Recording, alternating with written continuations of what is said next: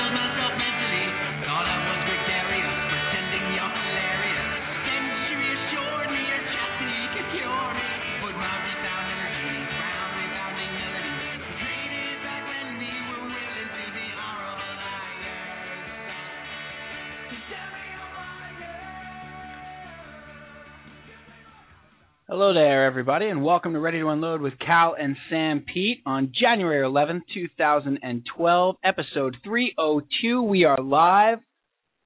Ready to Unload program, podcast, sports talk radio, coming to you live from Bayside, New York, Freehold, New Jersey, and Comac, Long Island. I am here in Dumpling Sound Studios, too. I am Steve San Pietro, one of your hosts for the show tonight. We have a ton of sports and stuff to talk about. It's going to be an excellent episode. So let's get right to it. Let's do this. Episode 302, Ready to Unload, live, coming to you now, brought to you by the Mafia. Let's bring in my co-host, my partner in crime, my partner in all things sublime, my partner in lime. Dang it. Why can't I? Terrible job. Come on. Let's just bring him in. Fine. Cal, what's up? Hi. God. You gotta do better, Steve. It's a terrible job by me. I know it. It's all right. Look, Cal, it's good to have you on your program. Thanks. I mean, your name is first. It's your program. It's in age order. That's all it is. It's your world. We're just living in it, pal. I don't believe that. Yep. Welcome to Ready to Unload with Cal and Sam Pete. You're Cal. I'm Sam Pete. It's another week. Another week here in the blogosphere. Well, today we're in the blogosnetosphere. Today was crazy pants, Cal, with New York sports. Absolutely sure. Crazy pants. Sure was. Everybody decided to put their pants on their head. Mm-hmm. With the Jets and the Schottenheimer and the firing and the hiring of Tony Sparano, with the things and the Giants are in the playoffs and the JPP and the guarantees. That's not a 50s band, by the way. Wait, what? JPP and the guarantees? No. This is a new hit record from JPP and the guarantees. Oh, man. Are you Cousin Brucey? I am Cousin Brucey. Just a little less fey. Welcome, Cal, to the big program. We got a ton to talk about. We got Pop Culture PJ back, our producer. We're going to get to him in a minute. He was out last week for his birthday or something. Lame. Wow. Weak. I think he took advantage of that perk that we offer where you get the night off on your birthday. That's right. Right? That's it. And it doesn't count as a vacation day. That's right. He has that in his contract. I don't understand how that works. Well, good for him. How was your week, pal? Good. It was a good week. Short. They all seem to be flying by. It's amazing how quickly time flies these days, you know? That's profound. It's not profound at all. Did you spend the entire week writing that? I did. Well, guess what? Time well spent, my friend. Well, you know what? It's a shorter week. We were on Thursday last week. It's Wednesday tonight. Right, we're back 6 days later. Could be any day of the week that you're listening to this on the podcast. It could be you're listening to the podcast. It could be this Saturday afternoon, and you're listening to it while you're on your treadmill. You know, while you're on PJ's treadmill. Maybe you're on PJ's treadmill. I don't know why you'd be there. In your house. I could be in your driveway. I don't understand. Todd Bridges and I could be in your house. Psychic Friends Network. Cal, huge week in sports, the NFL playoffs. We're going to talk about all the games, but specifically the Giants are involved. I am making good on my resolution from last week. To watch more college sports? No, that didn't work out. Oh, okay. Because you did have the national championship game. How'd that go? I missed it. Oh. Okay. You know what I was doing while the national championship game was on? What's that? Playing Madden. Ah, how nice. I had it on the radio. Does that count? You were listening to the national championship game on the radio? On WFAN. I have this thing when I play Madden, Cal. I need to be distracted at all times. You should know this about me. Well, I do know that about you. Right. I need to have something going, whether it's the radio or music or TV. I need to have something going and playing at all times. You have a short attention span. I have a short attention span. And so with Madden, my classic thing is to throw on WFAN and play Madden for long stretches of time. It used to be to smoke like a pack of cigarettes. Right. Like every quarter. You know, take a break, go have a cigarette, come back. Oh, I thought you were saying that you used to smoke a pack of cigarettes while listening to FAN. No, this is all one thing. It's just playing Madden, listening to WFAN, and going out at every quarter for a cigarette. Oh. While discussing with myself, right, what I was like giving interviews at the half. Yeah, of course. We're just going to go out there and try to run the ball a little bit better in cyber Madden land. Am I a total tool? This is getting awkward. No, I mean you're being awfully quiet, and I know you've played entire seasons of Madden. I've done entire seasons in a weekend. Right. I shouldn't feel like a complete tool. No, of course not. Because I sort of do right now. Well, you might be, but it's okay because I think I am too. So. Right. I see. Okay. There's nothing to be ashamed of, is what I'm saying. Well, you know what? We're going to talk. I don't know if you caught, the memo about the fun load. Sometimes not. You don't really know what's going on with the show. No, I didn't check my mailbox today. What's going on tonight with the fun load? The fun load tonight is going to be the NFL is like a video game now. Or the way I phrased it, Cal, was the NFL is like Cal playing Madden on the rookie setting. Because the offense is out of hand. I see. Okay. It's like a video game league, with 1,000 yards of offense per game for both teams. Do we like this?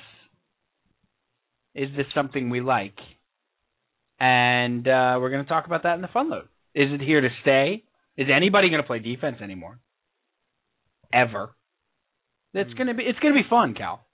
I'm looking forward to that. It's going to be. I'm telling you, it's going to be fun. Well, that's going to be later on, though, right? We'll get to that later. That's correct. Later on in the podcast. That's later on. I'm glad to hear you're doing well. You're looking well. You know what we should do at this point? I feel like because, heavens forbid there's any seconds of dead air on this program and we take a breath. and then I take a breath. This is what we should do. Ready?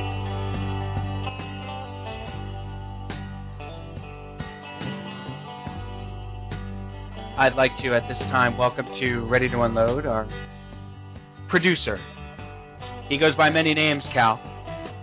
The Bishop, Pop Culture PJ, The Pooh.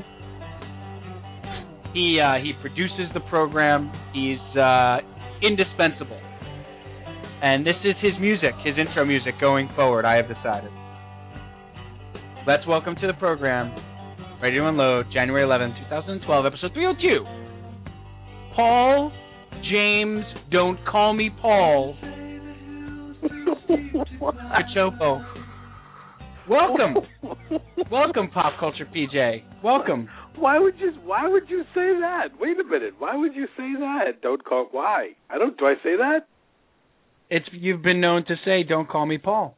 But it's ironic because you introduced him as Paul James, don't call me Paul, yet you just did call him Paul. I have papal dispensation. Oh. I have special dispensation. Yeah, does that mean you can also have corned beef during Lent? That's correct. I can eat all the corned beef I want on Fridays during Lent. Oh, okay, good. Yeah, I have a party. I'm rubbing myself down with it. The corned beef. Hey, oh. PJ, we haven't talked to you in 8 months. How are you? You nailed it. Whoever picked that music totally nailed it.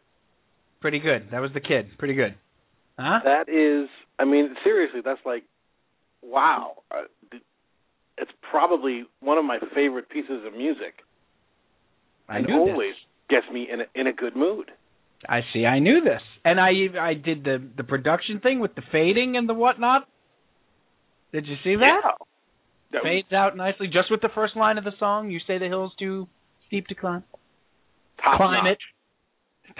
Spare no expense. Peach, we didn't get to play this for you last week. I also cut this. You ready? Go. Because last week was your birthday, so I cut this for you.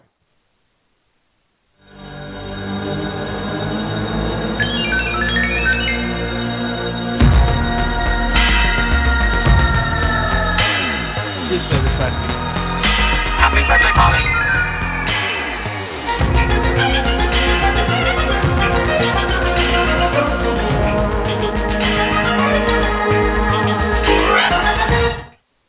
Cal, I played that at the very end, right? Right. Please tell PJ what your reaction was. You looked like I thought you were going to lose it. I did. I cracked up. It was wonderful. I almost broke on air. You did. You almost broke the fourth wall. Right. That's some good stuff right there. Yes. That makes me want to do some Burt Young. It was. Might we get an instant impression tonight with Burt Young? Let me set you up. Oh. Let me set you up. I don't get. No. I don't get mad. I get upset. And when I get upset, Lou gets mad. Come on. Oh my God. I was gonna do hey, shut up, you sterno bums. But you and the sisters stand it. You got busted. That's my favorite line in Rocky. That's my favorite my favorite Burt Young line in Rocky. You busted. PJ, Cal and I wanted to know how your birthday went. A role originally written for a woman. What was? Paulie? Wait a second. Oh, we don't know? No, we don't know. What is this? I don't know. What are you talking about? The role of Paulie was originally Adrian had a grandmother, and they were gonna cast an old woman to kind of chase her around the house and go yeah. And someone bumped into Burt Young at the commissary. Get out of here! And they got to talking. Magnificent. They were like, you know what? This guy's good, and he looks beaten down by the world. He looks like an old woman. No. Let's find a part for him. So they came to Stallone and they said, well, what do you think about rewriting the role? And he said, whatever. I said, okay, as long as I get to play Rocky. You've greenlighted my movie, so I'll do whatever you want. That's correct. Right. Whatever you'd like. So they couldn't write him to be her father. So that's fantastic. Yeah, one of the great excellent. We see you're bringing something to the show. Thank you. You're not just a pretty face, Paul. You're not even a pretty face. Well, that's why Jim Nance had this to say. PJ, you are seriously, man, in a league of one. You are the best. You get it done so efficiently, quickly, and such a high standard, my man. You are my hero. Jim Nance, CBS Sports, thank you. Okay, now the look. If I could just somehow show the look on Cal's face right now, he looks like what's going to come out of his mouth is got to be a send up. Got to be a send up. Cal doesn't know if that's real. I like that. I don't. It is indeed real, Cal. That is actually Jim Nance telling PJ that he's in a league of one. Telling this particular PJ? Telling PJ? I'll not be insulted at that. No, it's not. It's no insult intended. It's talking about PJ Carlissimo? Who is he talking about there? He was talking to yours truly. Do tell, PJ. Do tell. You can't, name. You can't audio drop like that and not tell the story. He just cart dropped. He did. We did it. I do. I do that. We did a great session for the PGA, and then we did a couple of Titleist commercials. And he was saying, he was having a great time. And I said, okay, well, how about giving me one, for my reel? And he said, okay, hit record. PJ, you are seriously, man, in a league of one. You are the best. You get it done so efficiently, quickly, and such a high standard, my man. You are my hero. Jim Nance, CBS Sports, thank you. That is my traveling resume. Are you kidding? Now, dare I ask, what is he talking about? What is it that you get done so efficiently? Oh, we did an audio session. We did a voiceover, and frequently those things are usually held up by machines breaking down or not being able to shuttle over to the right piece of footage so he can put his voice down, or losing takes or losing the good one and having to go back and redo it. Okay. Voiceover sessions are usually a mess. Cal, you didn't think I picked PJ to be the producer of the show willy-nilly, did you? I mean, it's not for his, again, he's not even remotely a pretty face. No, a face made for radio if there ever was one. That's right. He brings a lot to the table pop culture-wise, but he actually does work in the industry. Well, now I know. Wait till you hear the Troutwig stuff that he has. You know what? That stuff may not even be ready for the internet. Are you kidding? That's right.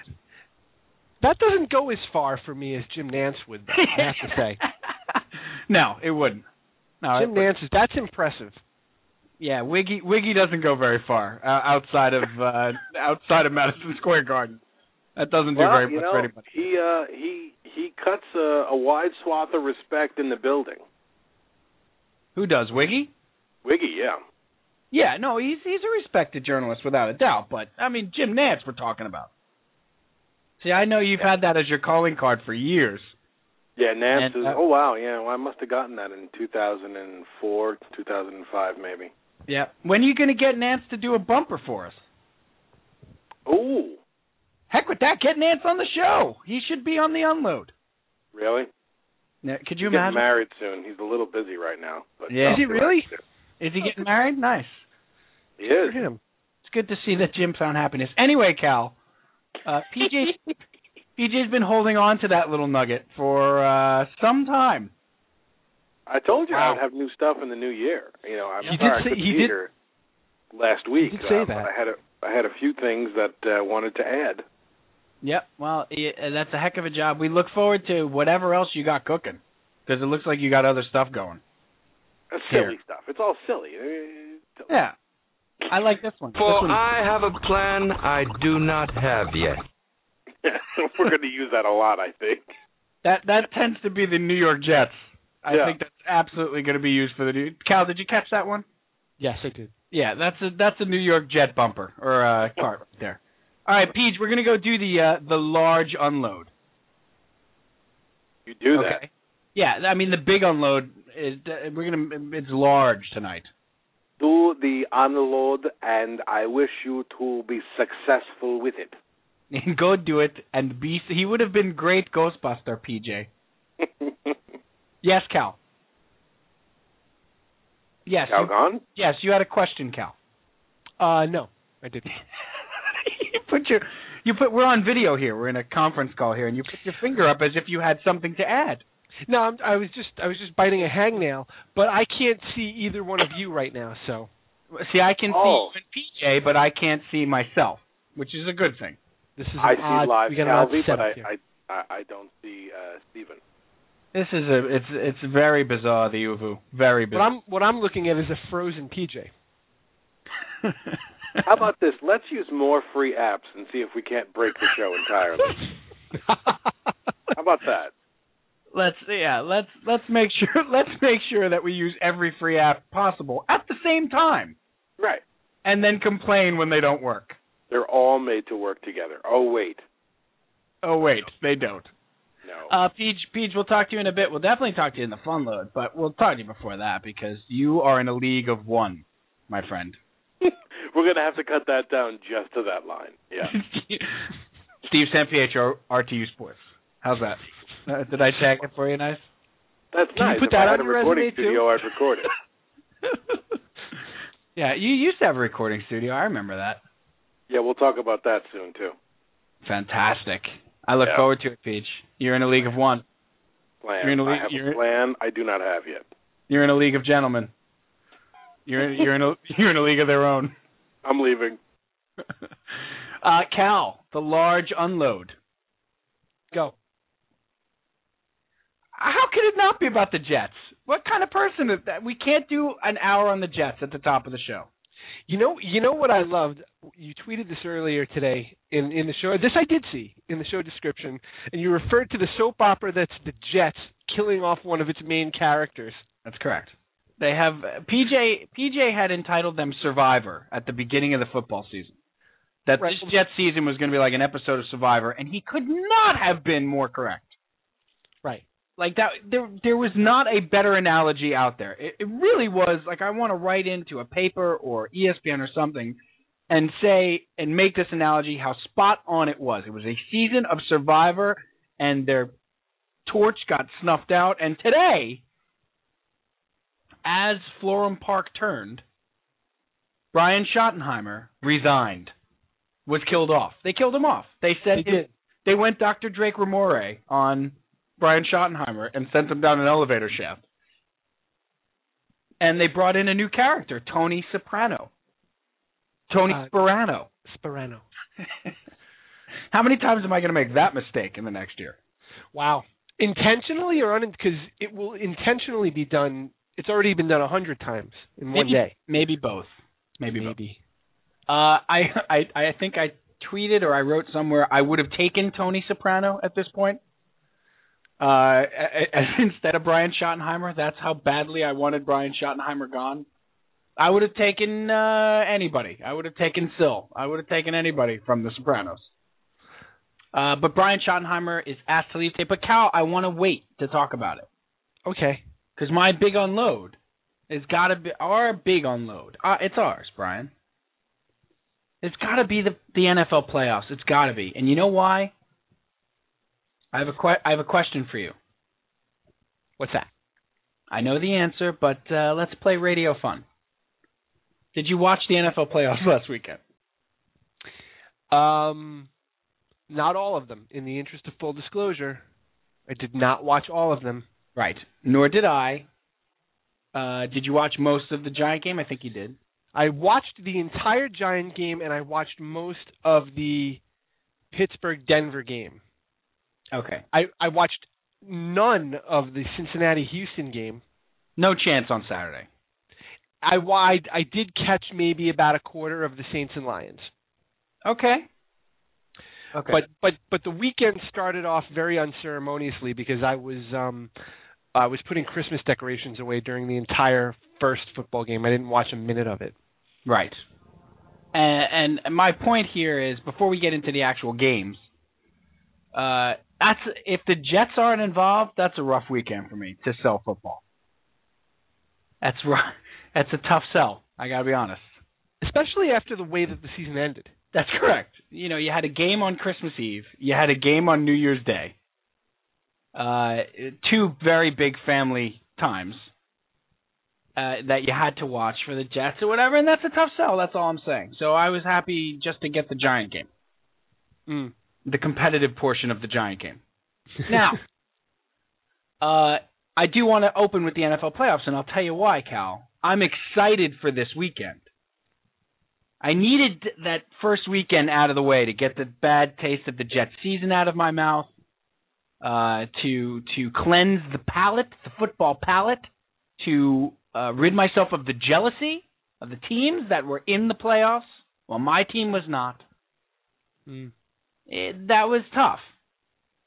So I think I feel like I've made good on my resolution. I've been talking to my Giant fan friends, congratulating them, talking about the matchup, legitimately telling them that they have a shot. For those of you who didn't hear last week's podcast, I made the resolution, the sports resolution, that I'm going to be better to the rival teams and better to happy for my friends who are fans of those rival teams. They've made it hard, I'm not going to lie. But, again, I was able to cleanse the palate. The Jets moved on today with getting rid of Schottenheimer. I feel like that the offseason is well underway for the Giants. So, I'm ready for football again this weekend. And I'm excited about these games, Brian. Are you not looking forward to these games? I am. This is, traditionally, they'll tell you, this is the best weekend of football in the year because you've gotten rid of any kind of riffraff that there might have been in the wild card round, and now you're truly down to the 8 team. I had to do the math.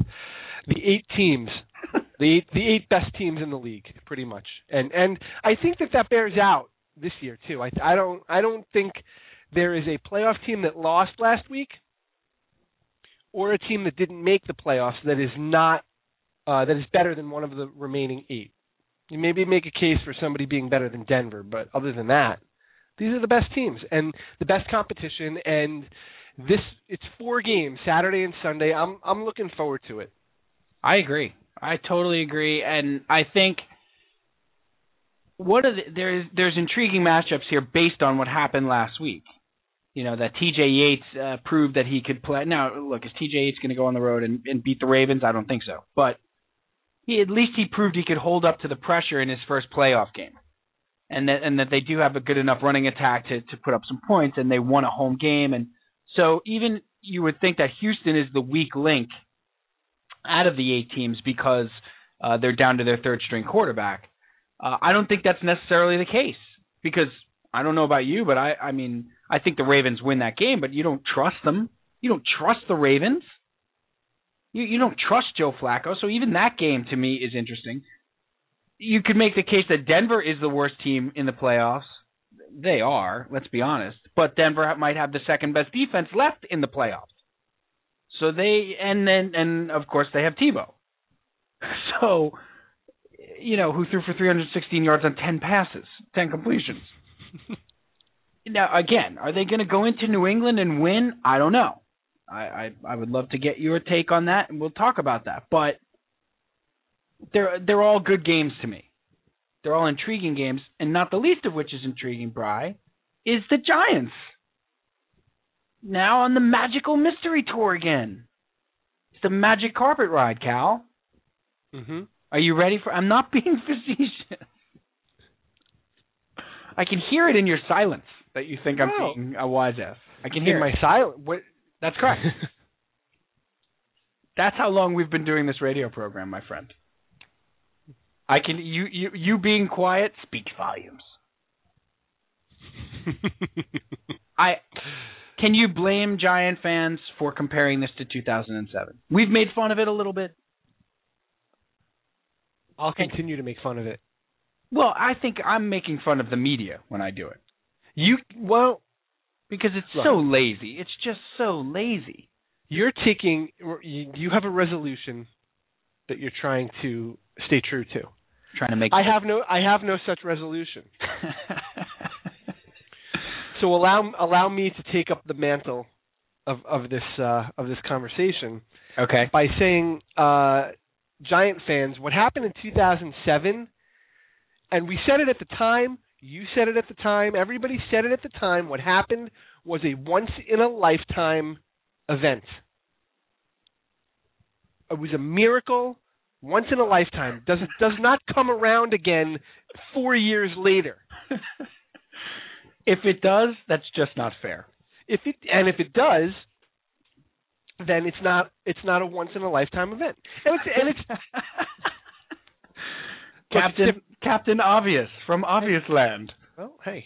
No, you're right. No, you're right. You're right. No, you're right. I'm just stating facts, and I agree with you that the media takes it as the lazy way out. Although, I'll give them credit for doing the research to determine that back in 2007 they played the undefeated Patriots and they lost to them 38-35. Yes. Whereas this year they played the undefeated Packers and lost to them 38-35. One problem, though, there is the Packers didn't wind up undefeated. Yeah, but that just gets in the way of the story. I see. My bad. Yeah. Yes. Also, I don't know if you know this, but the year that the Giants won the Super Bowl was 2008. That was, in fact, the last year that it was a leap year. Right. That makes a huge difference. So, quite obviously, everything seems to be replicating from 4 years ago. Yep. Makes a huge difference. I am jesting a little bit here. But certainly the fans have gotten wrapped up in this, and you can't blame them. That was your original question. Here's my only problem with the fans getting wrapped up in it, is that, or I shouldn't say, here's my problem with the media with this, is that they've been saying it all year. Like, the media has used this storyline going back to training camp about 2007, 2008. Like, how lazy can you get? And now it's coming to fruition. But, Pom Poms Vecchiano was writing this in training camp. It's just like 08. Just like 07, 08. They were all banged up and nobody believed in them. Okay. Right. Okay. Well, they didn't go 13-3. They went 9-7 and won their division. Great. I think, though, let's talk about the football aspect, Brian, okay? Okay.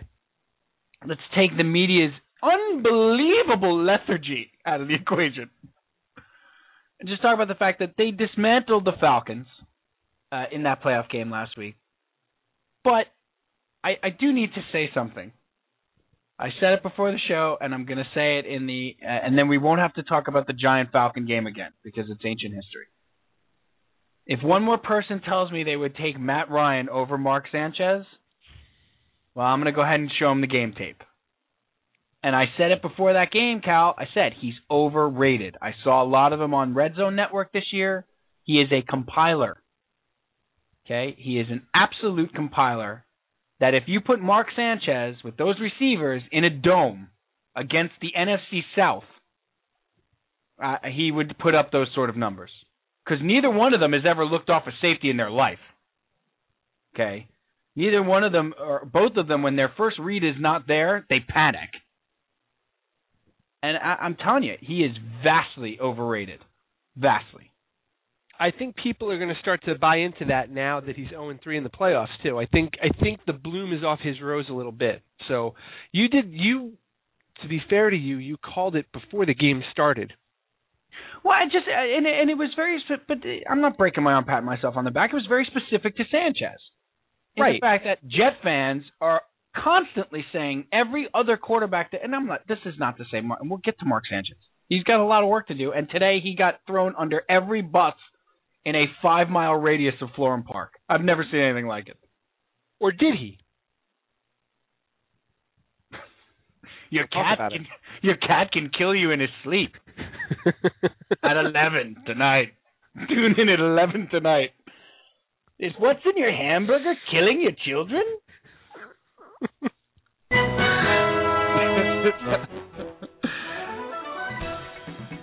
Tonight on RTU. There's poison in the water. Or is there? John Jenkins with a special report. And don't throw away your... Don't throw away your apple cores. They could fuel your car. Bert And Phillips. toothpaste make you pregnant. Can your toothpaste get you pregnant? We'll find out after this.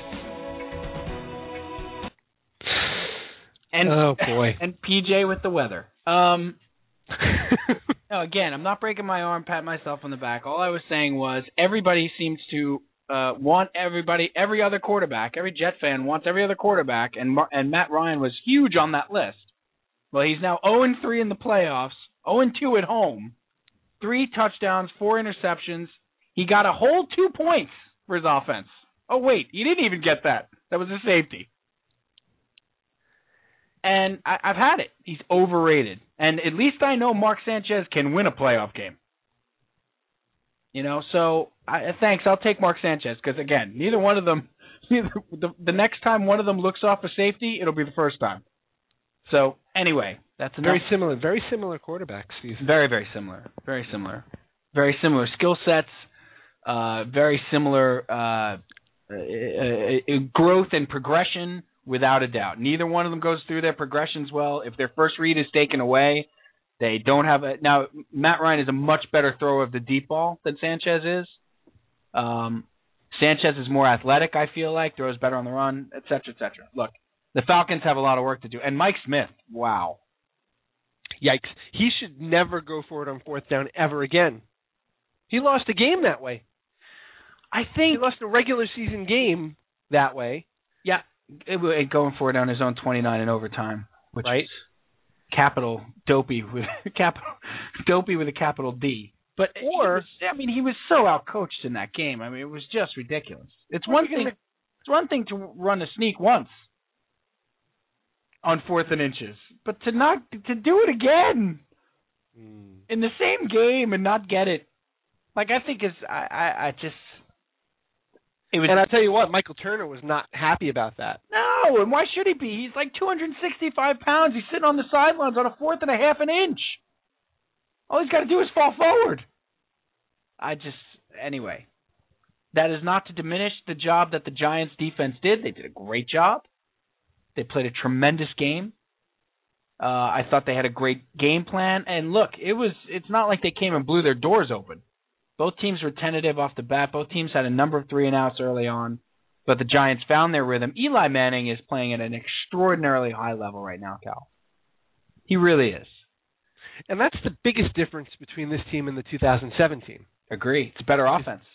Much better offense. Defense not as great, but the defense is starting to click now. And that's the other thing that if you want to buy into this theory that this is 2007 all over again, the team is clicking at the absolute right time. You know, the Jet game started it. Yep, they're getting hot at the right time. And you could make the argument that this front four is better, Cal. Because Jason Pierre-Paul at his apex, Jason Pierre-Paul is better than any lineman at their apex at that time in 2007. You think he's better than Strahan was? In 2007, yes. Yes. No, I'm not saying he's better than Strahan in 2003. You think he's better than Umenyiora was in 2007? Yeah, I do. He's a freak. Interesting. He's a freak, Cal. He is a freak. Because this has been well talked about, but the amazing thing when you watch him is the tackles he makes downfield. Or when does it? You know, he had 16 tackles. Now, granted, everybody goes nuts about the 16 tackles. It was in a loss, and about 10 of them were downfield, which means he hustles. Okay, and honestly, 10 of them were like 15 yards past the line of scrimmage. So you're not, the defense gave up 475 yards that day. He had 16 tackles. Right. But he's a freak, Cal. But you know what, Stevie? It's still, he's a defensive lineman making those tackles downfield. Exactly. They're hustle plays. Yeah, you got to give him credit for that. Absolutely give him credit for that. What it is not that it can look like on paper is that he's making 16 tackles behind the line of scrimmage. No. And they pitched a 17-0 shutout. They gave up 475 yards offense that day. But going into so let's talk about this game with the Packers, Bri. Because we're done with last week. That's it with the Falcons. I am done. Yeah, you are very emotional about this Falcon team. It's strange because they piss me off. What? But I don't understand it. Because they're a fraud, and they're so nondescript. They're a fraudulent team, though. They get to sit in the NFC South. They go 12-4 or 13-3 and win a division, and they stink. They're overrated, and that bothers me. Frankly, I don't care. Yeah, clearly. Well, it's the Matt Ryan Sanchez thing too. As a Jet fan, I have a chip on my shoulder about the Falcons. Okay. Because I'm tired of the comparison, and they're a fake team. Not to mention, I'm still annoyed that they took John Abraham away all these years later. Well, that might be its own separate podcast as to why he needed to go. Yes, I know. Don't be rewriting history here. I can't believe he actually played in that game, and he didn't have like a migraine. Because him in the playoffs, he tends to just get sick. Oh, I've got the flu. So no, I want to move on. I want to talk about the Giants and the Packers. This game is fascinating to me. I think I think the Packers went like, damn it, not who we wanted. Truth serum, Cal. If you gave them truth juice. Listen, if you injected Mike McCarthy with truth serum, if you gave him say it's so juice. If you gave him tell it like it is pill. If you somehow found yourself in a dark basement with Mike McCarthy with a needle filled with truth serum and a gimp, and he was restrained by two large Russian men, I think he'd tell you that this is not the matchup that they were looking for. And he had the tennis ball headgear in his mouth, inexplicably. Poor Mike McCarthy. Yeah, wow. It just got real dark from my... That's a strange image. Yeah, I agree with you. Not who they wanted. I think they're still confident that they did beat them 6 weeks ago or 5 weeks ago or whatever it was. Yeah, now they play them. Doesn't count, Cal. Why? Oh, that doesn't count? No, because the Giants kept it close. Oh, okay. I'm sorry. It was a couple of plays. It was who got the ball last. That win almost doesn't count. Right. Okay. And it set the Giants season in motion. I mean, all the Giants have said that this week. Yeah. That was the turning point of the season that they hung with the Packers. Really? How'd that work out 2 weeks later when they played the Redskins? Not great. When that was, if that was the turning point of the season. That's another thing that I was wondering when you talk about revisionist history. You're allowed several turning points in a season. Oh, okay. Right. It's a series of lefts and rights. It's really, there's a piece of cheese at the end of the season. It's somebody, I can't remember who it was, and maybe it's better that I don't out this person, came out and said, that was the turning point of the season and the Giants haven't lost since. Oh, they haven't? Yeah. I must have imagined that Washington game, right, where the season was over after that game, where they were dead. Right. It's got to be K. Was it K? No, because I don't listen to him. Oh, well, who was it? I can't remember who it was. It might have been Carton. Brilliant. Carton's got a bunch of them. What were the two that Dr. E-Ray tweeted today? Right. The New York sports media is having a party with the Jets and the Backpage and the Giants in the playoffs and the magical 07 run. And Evans today. Well, I tweeted the one about Carton talking about. I hope Tony Sperano brings with him that night. 21 play, 15-minute drive. That's what he'll add to the Jets' offense, maybe, I guess, because it's a terrible hiring or whatever he said. Right. And hey, Craig. Yeah, that was in week 17. Tony Sperano was fired from the Dolphins in week 13. He was unemployed for 4 weeks at that point. Right. He's not bringing any 21-play drive. He wasn't even there. He was blowing into the instrument. He had no concept of it. At that time, he probably had a shaggy beard and Fritos hanging off his chest. He was probably talking to a volleyball named Wilson at that point. And then Dr. E-Ray checked in with the Michael K. classic. Something I don't remember it. You know, that's what happens when you play for Rex Ryan. Just ask Brett Favre. Okay. Only problem there, Brett Favre didn't play for Rex Ryan. Don't want to break up the party here, Michael, but yeah. Well, he was talking about Peyton Manning, and he's saying that I don't think Peyton Manning will want to play for Rex Ryan. I mean, just look ask Brett Favre about playing for Rex Ryan. Well, we can't. We can't. We can ask him. We're not going to get an answer. He's not going to have much of an opinion, and he may also text you a picture of his junk. Here it is. Why would Peyton Manning come? Why would Peyton Manning come to this dysfunction, to the maelstrom that is the Jets? Why would he want to play for Rex? Ask Brett Favre how that worked out, playing for Rex. You animal. That was an nerve. Excellent. Unmitigated nerve. How dare you? You are that is an excellent Michael K. For somebody who doesn't listen to him, you have him down pat. I listened enough, and now he is on my do not listen list. That's right. He's got the circle with the line through it. Completely. I haven't listened to a word of him since July. He's got the Ghostbusters circle with the line through it. I have a T-shirt.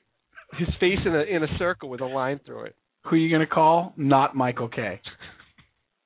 Oh, I love it. Oh, the so word good. maelstrom. Cal, did you see today? Also with K, Michael K had a party. He is the ultimate. Somebody called him the ultimate Derek Jeter fanboy, and he really is. Oh yeah. I mean, it's awkward, unabashed. Yeah, I think when Jeter sees him coming in the locker room, Jeter's like, "Yeah, let's. I'm gonna go grab my edge and get out of here." Jeter puts on a mask. Yeah. And pretends he's Jorge Posada, but that doesn't work either. And Michael K. must have accidentally not finished a tweet, and so his whole tweet was just Jeter. His tweet was one word, and it was Jeter, period. And so many people picked up on it and retweeted it, like, well, that just about sums up Michael K. Just like stream of consciousness, that's what's on his mind. Right. Jeter. It's like when you see Tebow on the sideline, and you're just like, Jesus. What's going through his head right now? Jesus. 28 trap. Jesus. Run a fly pattern. Jesus. Hey, let's not, thou shalt not take Tebow's name in vain. Just be careful with that. Yeah. Exactly. If you wouldn't mind. Well, I know how you feel about him, but we had the whole episode about the religion and the whole thing, and I hate religion mixed with my sports. I don't like it. I know. It's not like your chocolate and your peanut butter. They are not two great tastes that go great together. Chocolate and peanut butter, by the way. Wow. Don't. I'm glad you brought that up. Giants Packers, that can wait a minute. Where are you going with this? Because this could get ugly. I can see Pop Culture PJ's jumping up and down on the other end of his line. He was like, just kind of listening half-heartedly, and then when you mentioned chocolate and peanut butter, he started like fumbling around to get to the microphone. All of a sudden, you're like, did someone say chocolate and peanut butter? Say that to my face! You want to be my latex salesman? I don't think so. I know a lot about chocolate. I don't. Well, Cal, you're finding out a ton tonight about PJ. Tell him why you know a lot about chocolate, PJ. Allow me to tell you the history of chocolate. We begin with the coconut. Just kidding. Cal, this is not even a joke. PJ, I'm a traveling documentary. Didn't you know that? Traveling PBS. How did you do that? That's remarkable. I have my own theme music. It's remarkable. Cal, PJ actually worked in a chocolate factory. It's true. I'm Willy Wonka. I'm a Keebler elf. It's true. Wow. You can't say, but what did you do? Name on the air? Or are you going to get in trouble? It's okay, but what did you do in a chocolate factory? I worked in the sensory lab for a while. Like, in other was words, this an actual paying job? Yeah, it's kind of crazy, right? How would you ever get this job? You have to be as good at tasting chocolate as I am. I can That's eat pretty cool. chocolate. And I Wow. also answered phones and occasionally put up paneling, and I was an everyman. I had a hard hat. I was allowed on the factory floor. Worked at a chocolate factory. For those of you who don't know, PJ is a lover of food and wine, but mostly food. Mostly food. And working at a chocolate factory is apropos. If you take a look on our show page right now, as the episode is playing, there's a picture of us in the show pictures from this episode. And PJ is on the right. Is that the one where I'm dipped in chocolate? That is correct. He's the guy holding 6 chocolate bars. And, yeah. No, but PJ did work at a chocolate factory, Cal. Yes. There's a picture of us on the show page right now? Oh, man. Am I just out here by myself? I'm think looking at the show page right now. I mean, do you even go online? I'm looking at the show page right now. I don't go to the episode page. Cal is on the ARPANET and he's using Netscape 4. I'm on Prodigy tonight. CompuServe. I can't. I'm out here by myself doing the show by myself. I am on the episode website, episode 302. Yes. I don't the see pictures. The pictures will scroll. The pictures will scroll. Now everybody on this podcast can wait for you to see the picture of yourself. Give him a minute. He'll find Well, I don't have a brain. I am very proud to say that out loud. All it does is get in the way of my cat-like instincts. That is absolutely appropriate. Thank you. Have you seen it yet, Cal? No, there's no picture scrolling on. Oh, for goodness sake! He's got the internet with no pictures. He's got the text only. He's still playing Zork. It's there. Look, it's there. Let's get back to the giant game, please. All right. Well, before we want to hear chocolate peanut butter. I want to know where you were going. Where were you going with that? I was just, you said the two great tastes that go great together. I was going to ask you guys, is there anything you could add to chocolate and peanut butter, which are unbelievable together? Can you add a third thing in? Because I can. I've done it, and it's magnificent. There's a lot of things you could add. No, but I'm thinking of something very specific. And I wanted to see if I was crazy pants to think of this. I'm sure you are. Come on now. Oh, you could add marshmallows. You could go either way. You could make it savory. You could add a small pretzel. I'm going. Oh, bacon. There it is, Cal. How I love it. Little bacon. A little bacon. Yeah, not fatty bacon though. Just real crispy meat only. Bacon, my friend. Well, this is the kind of thing that we used to do in the sensory lab. We'd have bacon and chocolate and say, would anybody buy this? Bacon, chocolate, and peanut butter sandwich. I gotta go, guys. I'll be right back. Who's with me? Sandwich. Wow. Who's with me? Whose arteries? Whose arteries are we clogging? Sign me up. Can we get an intern to go out and get us sandwiches right now? and also give us angina that we will most certainly have from eating several of those. Back to the Packers and the Giants, Cal. Right. And not my bacon, peanut butter, and chocolate sandwich. That sounds really good, by the way. It does.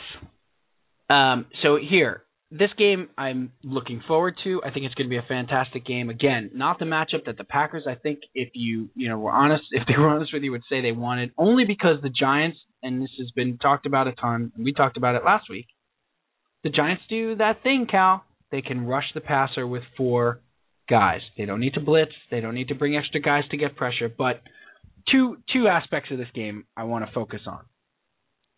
One is what we already mentioned, Eli Manning playing at a really high level, an elite level, making plays. He had that 14-yard run in the game against the Falcons. That may have been a turning point of the game because the offense was struggling. They couldn't move the ball. It was a big third down run. Walked down the field, and they scored. They were in control of the game from then on. He's not playing at the Aaron Rodgers level, but it's not far. He's not far off. He's playing at a tremendously high level. I think that he's won there already in the playoffs. I think that gives in Lambeau Field. That's one thing. The other thing, Cal, is that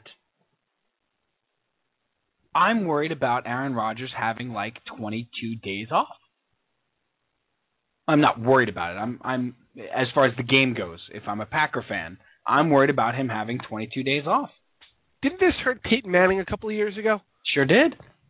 Yeah. Sure did. When they were undefeated and he rested for the last game of the season and they wound up not going to the Super Bowl. He rested a game and a half. Yep. If you recall. Well, no, not the because they beat the Jets and went to the Super Bowl. In the AFC Championship game. No, but he rested the second half of the Jet game and then the following week. Oh, and the following week he was rusty in that game leading up to the Jet game. Is what you're saying? No, in Week 16 he came out in the second half of Week 16 because that's the only reason why the Jets made the playoffs that year. Thank you, Mr. Francesa. Go on. Right, and then he sat Week 17. Yes. And then he was off for the bye week. Yes. And then he came back and was rusty against whoever it was. I forget who it was. They beat Pittsburgh? It might have been Pittsburgh. And then they beat the Jets. Yes. But I'm saying that's got to be that's somewhat of a concern. Now, he threw 5 touchdowns in the last game he played. Right. I think the Giants can keep this game close. I really do. I would really be genuinely surprised if it's not a close game. And I honestly think the Giants can win, Cal. I really do. I really do think they can win this game. I think they can put enough pressure on Aaron Rodgers to keep the game close, to maybe force him into a mistake or two, hit him a couple of times. I think the Giants, they showed they can run the ball a little bit now last week. Again, you can't use last week as a huge factor because the Falcons wore down. They're a smallish, fast defense. So by the third quarter, the Giants were ripping off 7 or 8 yards a run, and nobody seemed very interested in tackling Brandon Jacobs. They're a lot like the Falcons. Remind me a lot of the Chargers a couple of years ago when the Jets beat them in the divisional round. They wore that team down, small, fast defense, and then Sean Green is all of a sudden ripping off 50-yard runs. Right. What do you think? What's your take on this game? What's your gut feeling going into this game? My gut feeling is that the Packers are going to win the game because the Packers are a better team. I mean, I don't think we can argue that point. The Packers are clearly a better team than the Giants, but the Giants match up well against them, and they do things that give the Packers problems. And if you do things that give another team problems, you're creating that opportunity for yourself, And the Giants have a history of performing in the playoffs. They're getting hot at the right time, just like they did 4 years ago. And listen, they are well equipped to take advantage of any opportunities that they create, and that's what I think is going to happen in this game. I think the way I see it playing out is I think the Packers are going to take advantage of the Giants' propensity to start slowly, and the Packers could jump out quickly in this game. The Packers could jump out. Cal Stradamus. The Packers could jump out quickly in this game. See like a 14-0 game. And then the Giants will get back in the game. And then I think what's going to happen is you're going to see this game come down to the fourth quarter, and the Giants can absolutely win this game. I don't think they will. I think in the end the Packers are just going to have too much. They have too many weapons. I think Aaron Rodgers will be the difference in this game. But it should be a close game. And don't discount the fact that the Packers have a little bit of retribution on their mind from 4 years ago. Yeah, that's been entirely discounted. Like, everybody loves to talk about the Giants' magical mystery tour run from 4 years ago, and et cetera, et cetera. And Right. Meanwhile, the Packers were the team they beat, and Brett Favre, I don't think Aaron Rodgers is going to gift wrap a ball for Aaron Ross the way Brett Favre did. Probably not. In that overtime, he's not as prone to making the mistakes that Brett Favre made in the playoffs the last, 10 years of his career. The matchups, though, just very specifically, Cal, when you have as good a front four that's playing at the level that they're playing at with Tuck and Umanure and, of course, Jason Pierre-Paul, it can mask a lot of deficiencies in the secondary, as it did 4 years ago when they went on that run and beat some really good passing teams. I don't know if it can mask everything, though. I'll tell you though, they played a very good game in the secondary on Sunday. Yes, much better than we expected. Corey Webster had a pretty good game. The Prince, as he's called, right? Like he's actual royalty. Amukamara. Yeah. Yeah. He has improved since early in the season when he was clearly overmatched. So I think that they're better than they've been. But you're right, that's probably their weak spot. And if that's their weak spot, Aaron Rodgers can certainly exploit that. Yeah. But you saw something last week that I think the Packers didn't see when they met them 6 weeks ago. And that was the emergence of Victor Cruz means a lot more single coverage for Hakeem Nicks. And Hakeem Nicks is Victor Cruz has had a dynamic season, but Hakeem Nicks is a really good receiver. A really solid receiver to get one-on-one. He's got great hands, he's a good possession guy, he's a big target, and he's got breakaway speed. So, I think he drops a lot of balls. Yeah. I guess I think he's reliable. I think he's got reliable hands, Cal. You definitely like that matchup when he's one-on-one against the corner. Well, you used to be able to double him. Right. You can't double him now. Now you got to pick your poison and double Cruz or double and everybody's talking about the Giants pass rush and how good it is, and the Packers can put together a pretty potent pass rush as well. Absolutely. Especially with one of the best pass rushing linebackers in the league in Matthews. They need to get to Eli Manning. That's a huge. They can't just sit back and play defense. Sit back and they can sit back and play defense. They're going to play defense. They can't just sit back in the secondary and play like a simple cover two and just hope for the best. Right. Do they have to bring pressure and get to Eli Manning? That's what nobody seems to be talking about. Like you got to get to Aaron Rodgers. You got to get to Aaron Rodgers. What about slowing down Eli Manning? You got to get to Eli Manning too, and it's incumbent upon this offensive line to have a big day. Yep, and he never takes a big hit. He's just like his brother. Eli or Rodgers? Eli Manning never takes a big. The biggest hit I've ever seen him take was in that preseason game with the Jets when he got bloodied. But that wasn't even a hit. He banged into his own guy. Well, no, he got bloodied because he banged into his own guy. Oh, right. He took the hit. Right. The hit caused him. That's right. To bang into Jacobs. I was at that game. That was a brute. But he never takes a big hit. He's like Pete. Yeah, you're right about that. So you got to get pressure on Eli Manning. Now, Cal, we should let's do this before we get into the other games. Let's do this.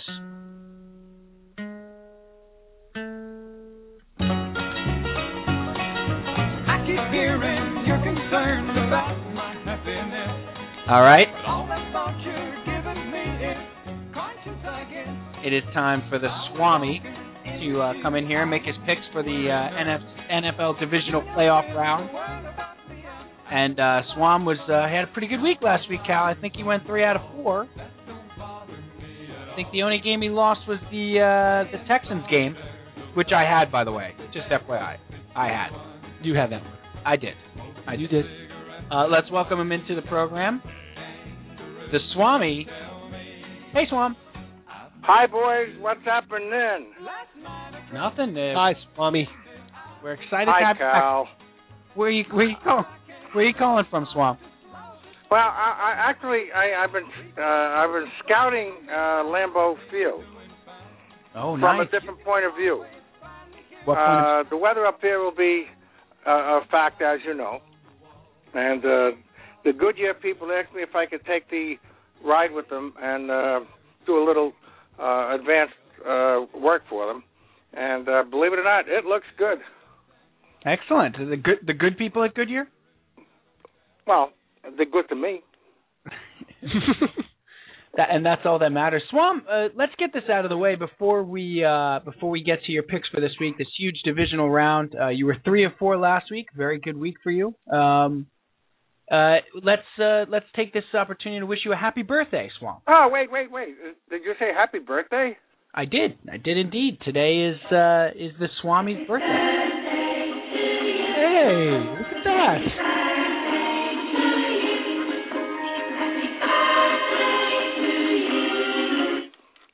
Wow. That was great. PJ, while you were away, the Swami has decided he's going to provide his own sound effects and carts.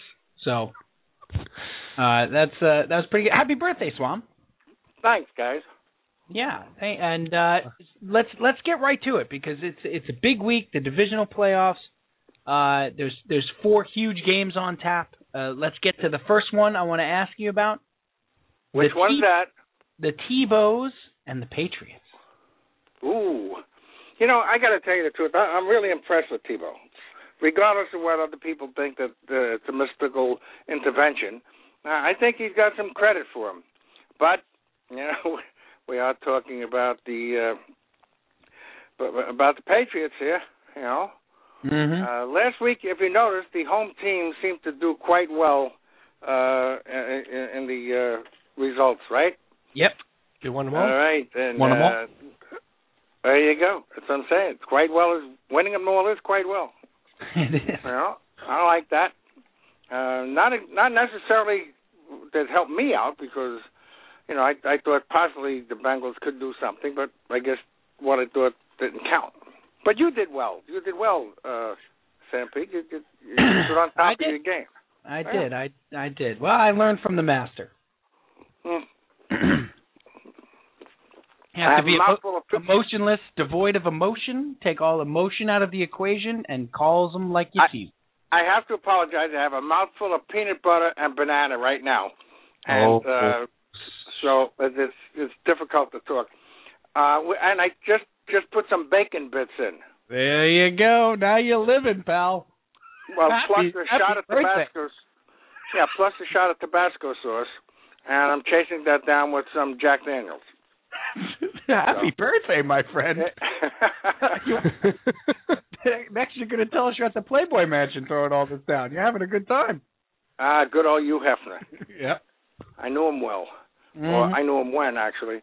Okay, I'm going to go with the Patriots. All right, fair enough. Now, this other game... Do I get it? Go ahead. No, what were you going to say? Do you get a what? No, I was going to say that it's possible that I could be wrong. I like to admit that right off the bat, but well, you like Tim Tebow. I think it'll be a how should I put it, a welcomed entertainment vehicle for Tebow, but you know I'm still going to go with the Patriots. All right, sir. Now, Cal, what's the next game we want? New Orleans? Yeah, we want to do New Orleans and San Francisco. Yeah, I'm leaning towards San Francisco. I know that sounds silly. No. I know that sounds silly, but there's just something that the West Coast has got that I think they could possibly go in and teach the Saints a lesson. Last week's game, by the way, should have been studied by high school coaches and teams all over the place. I mean, I thought it was a really a fun game to watch. Yeah, 45 points. Not for the guys they were playing, but right. what a fun game to watch. I don't think they're going to have that easy a time this week. No, I don't think so either. And not a lot of people are giving the 49ers much of a chance in that game, Swam, even though they're home. I do give them. That's it. I'm giving them a chance. I don't think right now there is much of a pushover as you know. I mean, they didn't get here by falling off a pumpkin truck. You know. That's correct. Be quite some truck. Yeah. A truck fit for 54 guys.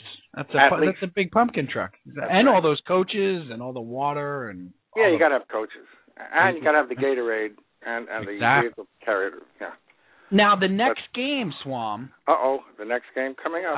I love that you're taking the 49ers. It's noted. The next game is the Baltimore Ravens hosting those Texans that you ignored last week. Yeah, I know. That's my stumper actually this week. It's a tough game. It's a tough game. It is. It's a tough game. I mean, if you go by roster to roster, you could make points for either one of them. If you go by home field advantage, say, well, that did helped a lot in the past. But if you go by momentum, like who would you two guys feel has the bigger momentum going into the game? That's an excellent question. I would say that the Texans have some momentum on their side because they just won their first ever playoff game. They're starting to feel good about T.J. Yates, even though he's a third-string quarterback. I would say they have some momentum, but that can go away in a hurry with the Ravens at home. What do you think, Cal?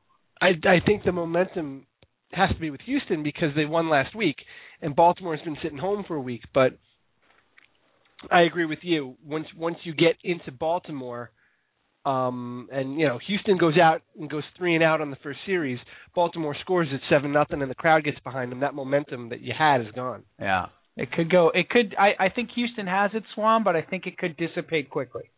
Right. You know what I really enjoyed about last week's game of those two teams? It was like they were both rookie quarterbacks. It wasn't like the experience coming in and proving this, that, and the other. And they kind of like showed, the fact that you have to have more than one guy on a team. Yeah, nice to see the kids. Right, the kids feeling their way around the playoffs and being team players. Yeah, coming in with momentum is nice. It's all wonderful, but I think once again, I'm going to go with Baltimore. Yeah, you got to go with the home team there. You know what's amazing about that game, Swam? We haven't talked about it yet. We were going to touch on it in a minute. Is you have T.J. Yates, who's a third-string quarterback, and you have Joe Flacco for the Ravens, and you don't feel that much better about Joe Flacco than you do about the third-string quarterback for the Texans. Yeah, tell me about it. I mean, that's a sort of an indictment of Joe Flacco and where his career has gone. But what I hear from all my my friends down there in D.C. and around the Baltimore area, that if we think Mark Sanchez is having a hard time, we should go down there for a weekend when Joe Flacco loses. Really? Oh boy, they are just. I mean, if the defense gives up 45 points, it's Joe Flacco's fault. If the fans are like, if their hot dog wasn't great at the stadium, Joe Flacco's fault. That bad, huh? Yeah, it's blame Flacco if the beer is flat. It's apparently it's really bad down there. This is a big game for him. I think, Cal, this is his first home playoff game. Is that possible? I don't think they've been home because the Steelers kept winning the division. No, yeah, you're right. So I think this is Flacco's first home playoff game. That's a big. I like the Ravens there too, Swam. But you never know which Joe Flacco's going to show up. Well, let's hope the one that they're paying all the money to. Right. Not the piano player. That would be bad. Player. That's right. Now the last game, of course, has the local interest. Cal and I have been talking about it a bit, Swam. The New York Football Giants will head to Green Bay. I understand that it's not the first playoff game at the new stadium. No, this one's not. Yeah, this one's not. Okay. Because I know how much anxiety that caused you initially. Yeah, that was very enjoyable for me to hear that every 8 minutes. That's right. As I understand, I can. Did they give the Falcons directions to the new stadium? Oh, come on! Do they need directions? Well, it might not have helped. All right, let's go into that game. Now, we are talking about the Giants going into the underdogs, right? Yes. All right. Now, the momentum issue, as we just spoke about before, might not even be a factor with these guys. They know what they have to do. They've been there before, a lot of them, and their work is cut out for them. They have to beat the best team in football. Yeah, that's right. I think one of the things that I was looking into was the Ryan factor. Right. Is there a Ryan to beat on this team? Exactly. I mean, There is. We beat there's several Ryans, you know. But he's not playing, though. Who? Wait, which Ryan? Who are you beating? What? Ryan Grant. There's Ryan Grant. I mean, gotta be last name Ryan. No, it doesn't. Oh, it has to be. Just wait, gonna make it work. Now we're putting parameters on this. It's a last name Ryan. Oh, okay, sorry. There's a Flynn. There's a Ryan Pickett. You know. That's just Ryan Pickett. And so you like the Ryan aspect of it. All right, I didn't see that. Well, I didn't say I like it, but I think you have to look into it. It seems like, 3 weeks in a row, the Ryans have, bit the dust. Yeah, they've had a good time beating Ryans. It could very Ryans. well be, Yep. I mean, Rogers, Ryan, Rogers, I don't know. I mean, Aaron Rodgers. Yes. All right. It's almost Ryan. It's almost like a guy with two first For names. I have a plan I do not have yet. As well you should. Now we have to. You have to. As they always say, devoid of any emotional input into this. The Giants, on any given day, as we all know, can beat any given team. I think the first half is what's going to make the game. Okay. And hopefully, as you pointed out, there's been a lot of time off for that Green Bay Packer team.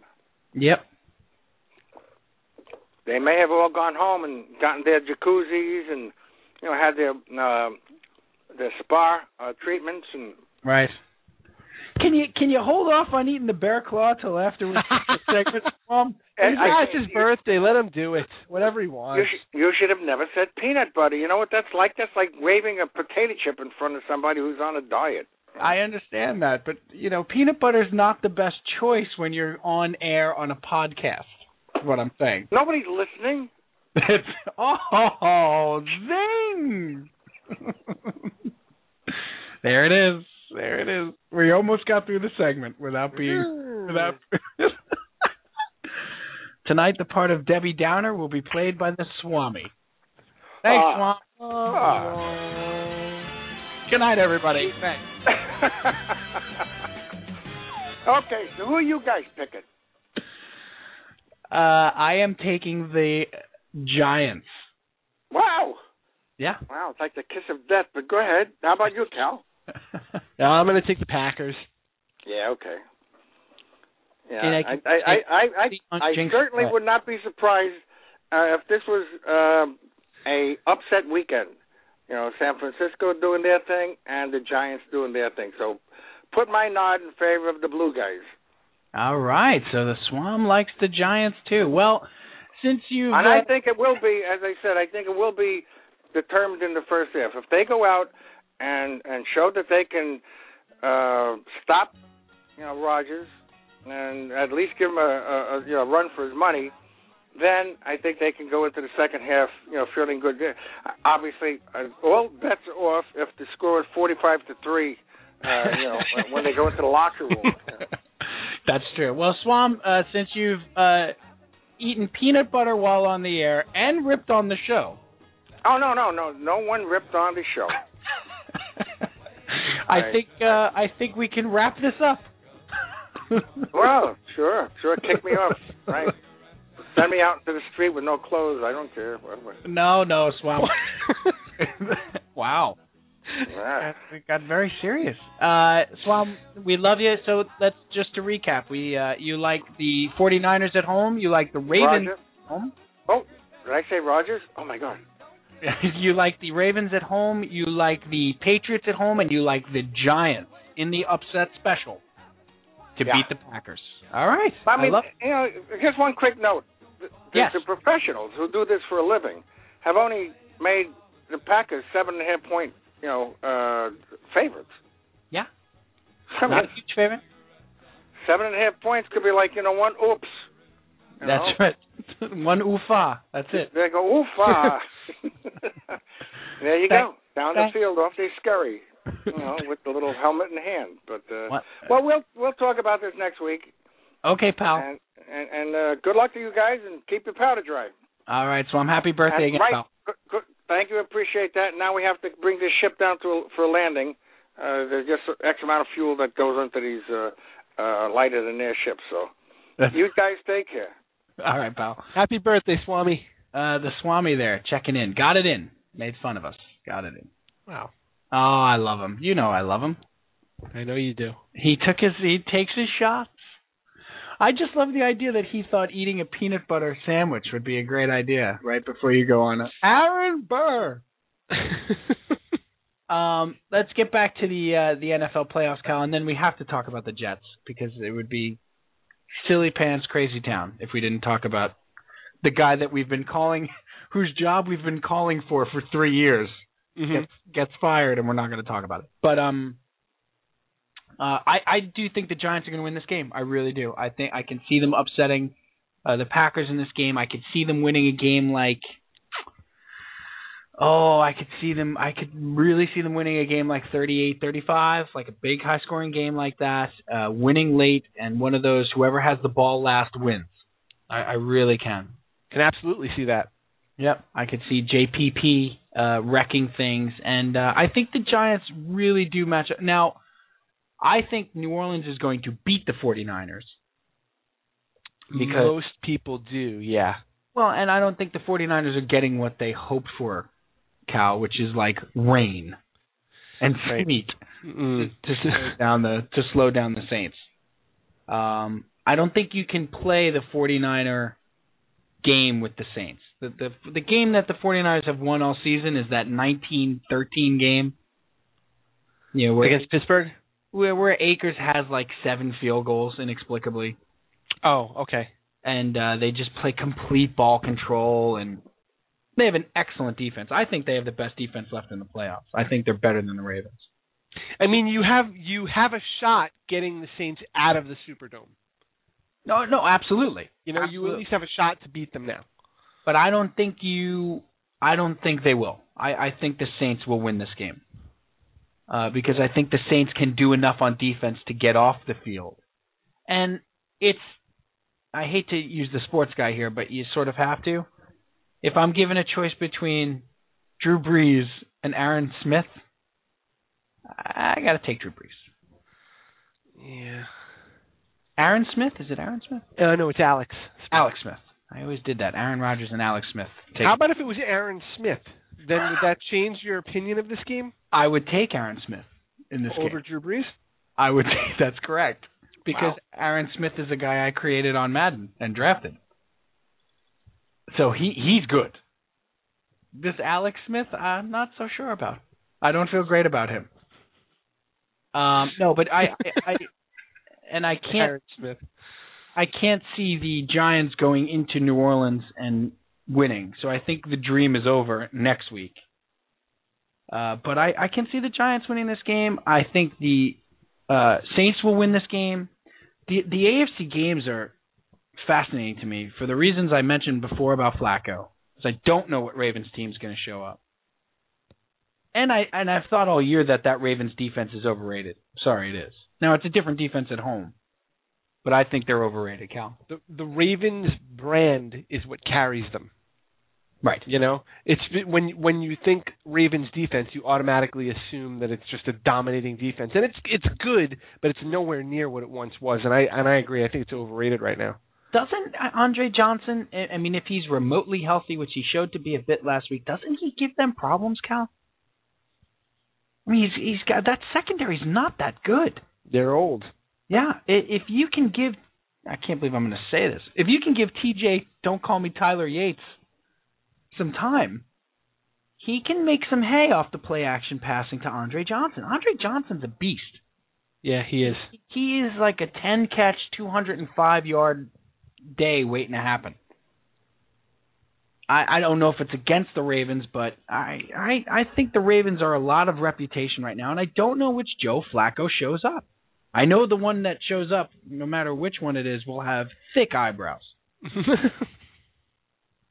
A unibrow, regardless if it's I'm just saying, Brian. I don't think that that's true. That's the common trait between all the Flaccos. A unibrow? The good Flacco and the bad Flacco all have a thick brow. Yeah. One of my favorite lines from A League of Their Own. Eyebrows, there should be two. It's a little funny. It's a little funny.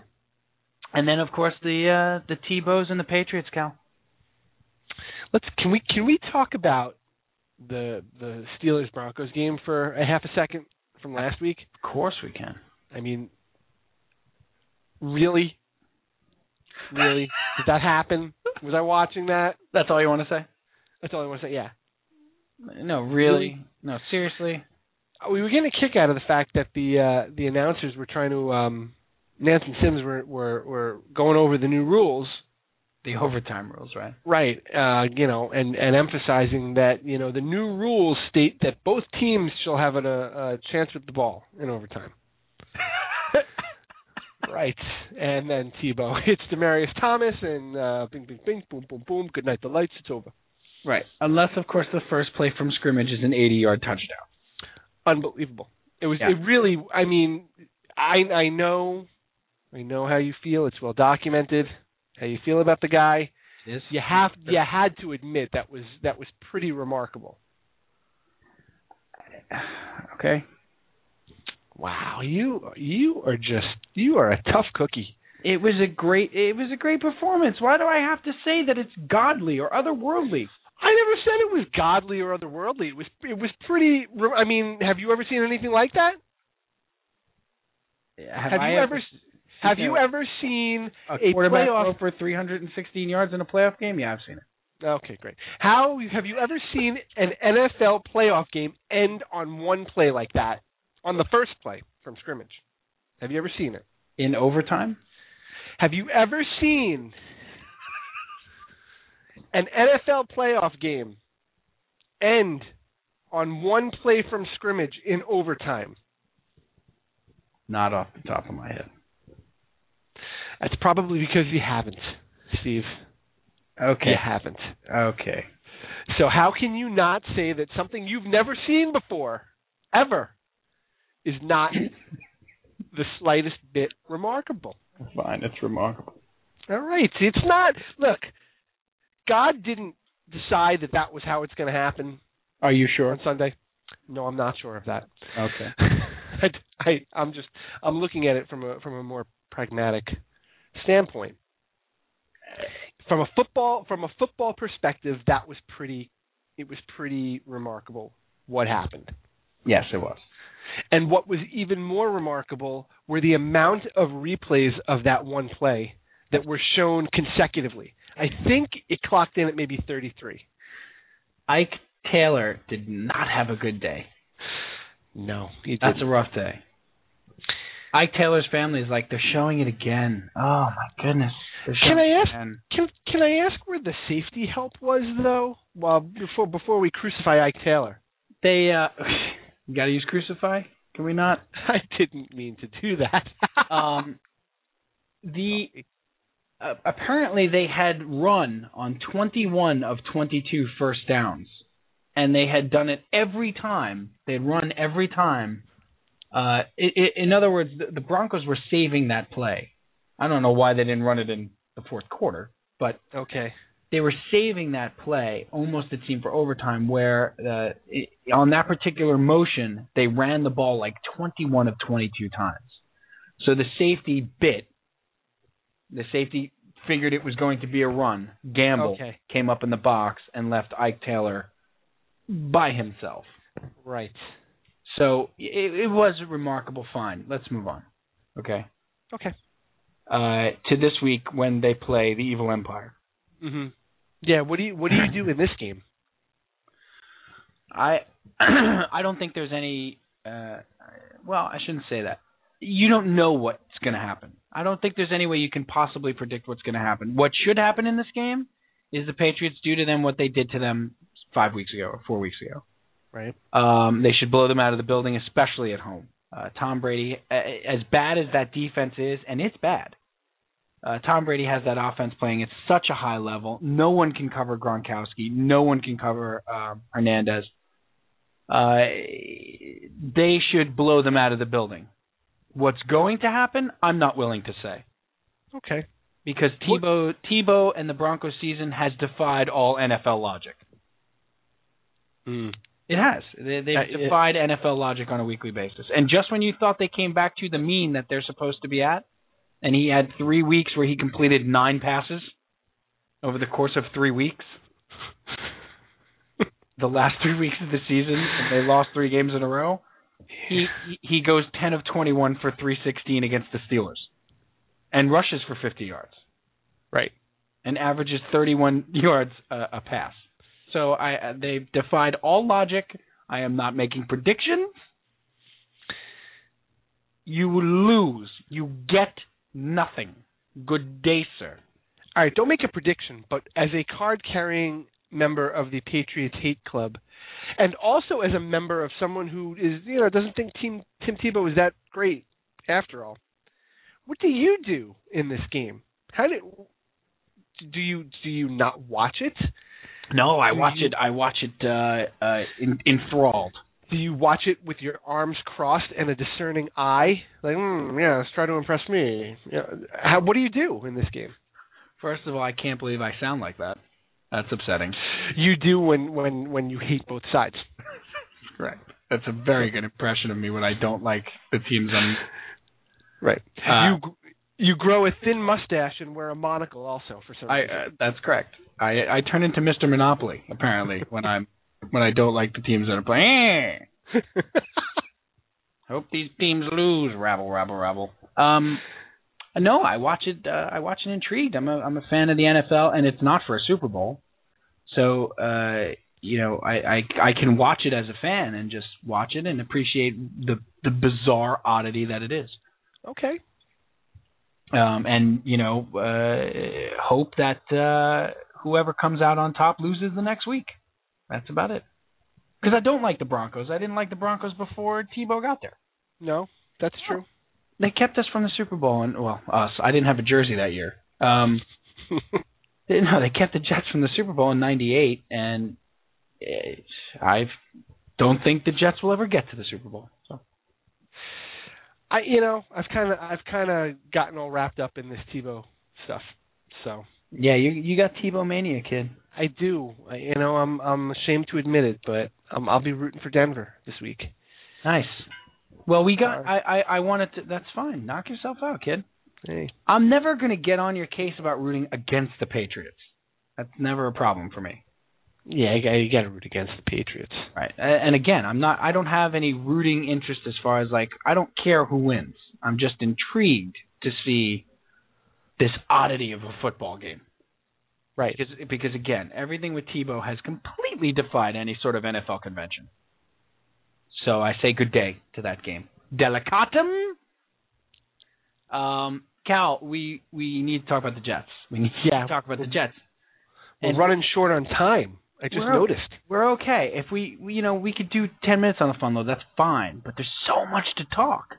And the Jets today, with the Schottenheimer stuff, Cal, it was like Scott, my brother, said there's a great line on the Lighthouse.com, which is the Islanders, a great Islander blog, where the guy wrote, "My God, I woke up from the most awesome dream. The Islanders destroyed the Red Wings 5-1, and the Jets fired Schottenheimer."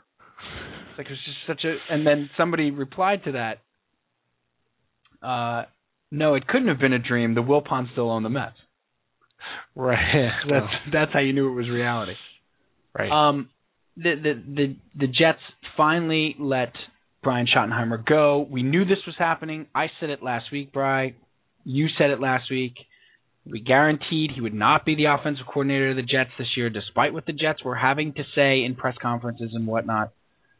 We knew they were going to try to let him get another job. He didn't get the Jacksonville job, so they dismissed him, just like I said they would, just like you said they would. And you know what? I will break my arm patting myself on the back on this, because the media killed them over and over again about, they're going to bring – and they just wanted the Jets to be caught in a lie. That's all. Right. And they got what they wanted. And they got their wish because everybody knew that Brian Schottenheimer was not going to be back. Right. And everybody knew that they were just letting him pursue another job so they could get out from the $3.2 million of the contract. When that didn't happen, and they feared that Tony Sperano, who they wanted, might go somewhere, and they bought him out. That was it. They bought him out. That was that, and there was nothing we could do. Now, Brian Schottenheimer out, Tony Sperano in. On the same day as this, the Jets beat writer Manesh Mehta writes a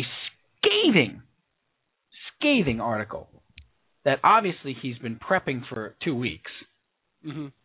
With a ton of unnamed anonymous sources, both players and administrators, or sources close to the organization, my personal favorite, which basically means it could be the ball boy, ripping Mark Sanchez as lazy, not a leader. They should go get Peyton Manning. He's never going to get it in New York. He's babied by the organization. He was confused by the game plans that Schottenheimer was putting out there. Which should be an indictment of Schottenheimer, by the way, but we'll get to that. Right. And not an indictment. It doesn't mean Mark Sanchez is stupid. It means that the game plans were too complex. Just because they were complex doesn't mean they were good. So this all comes out today. Teammates throwing each other under every bus available. Meanwhile, the Jets hire Tony Sperano and are bringing in Todd Haley. Tomorrow, actually, Cal. It was supposed to be today, but it's going to be tomorrow. Okay. He flew in tonight.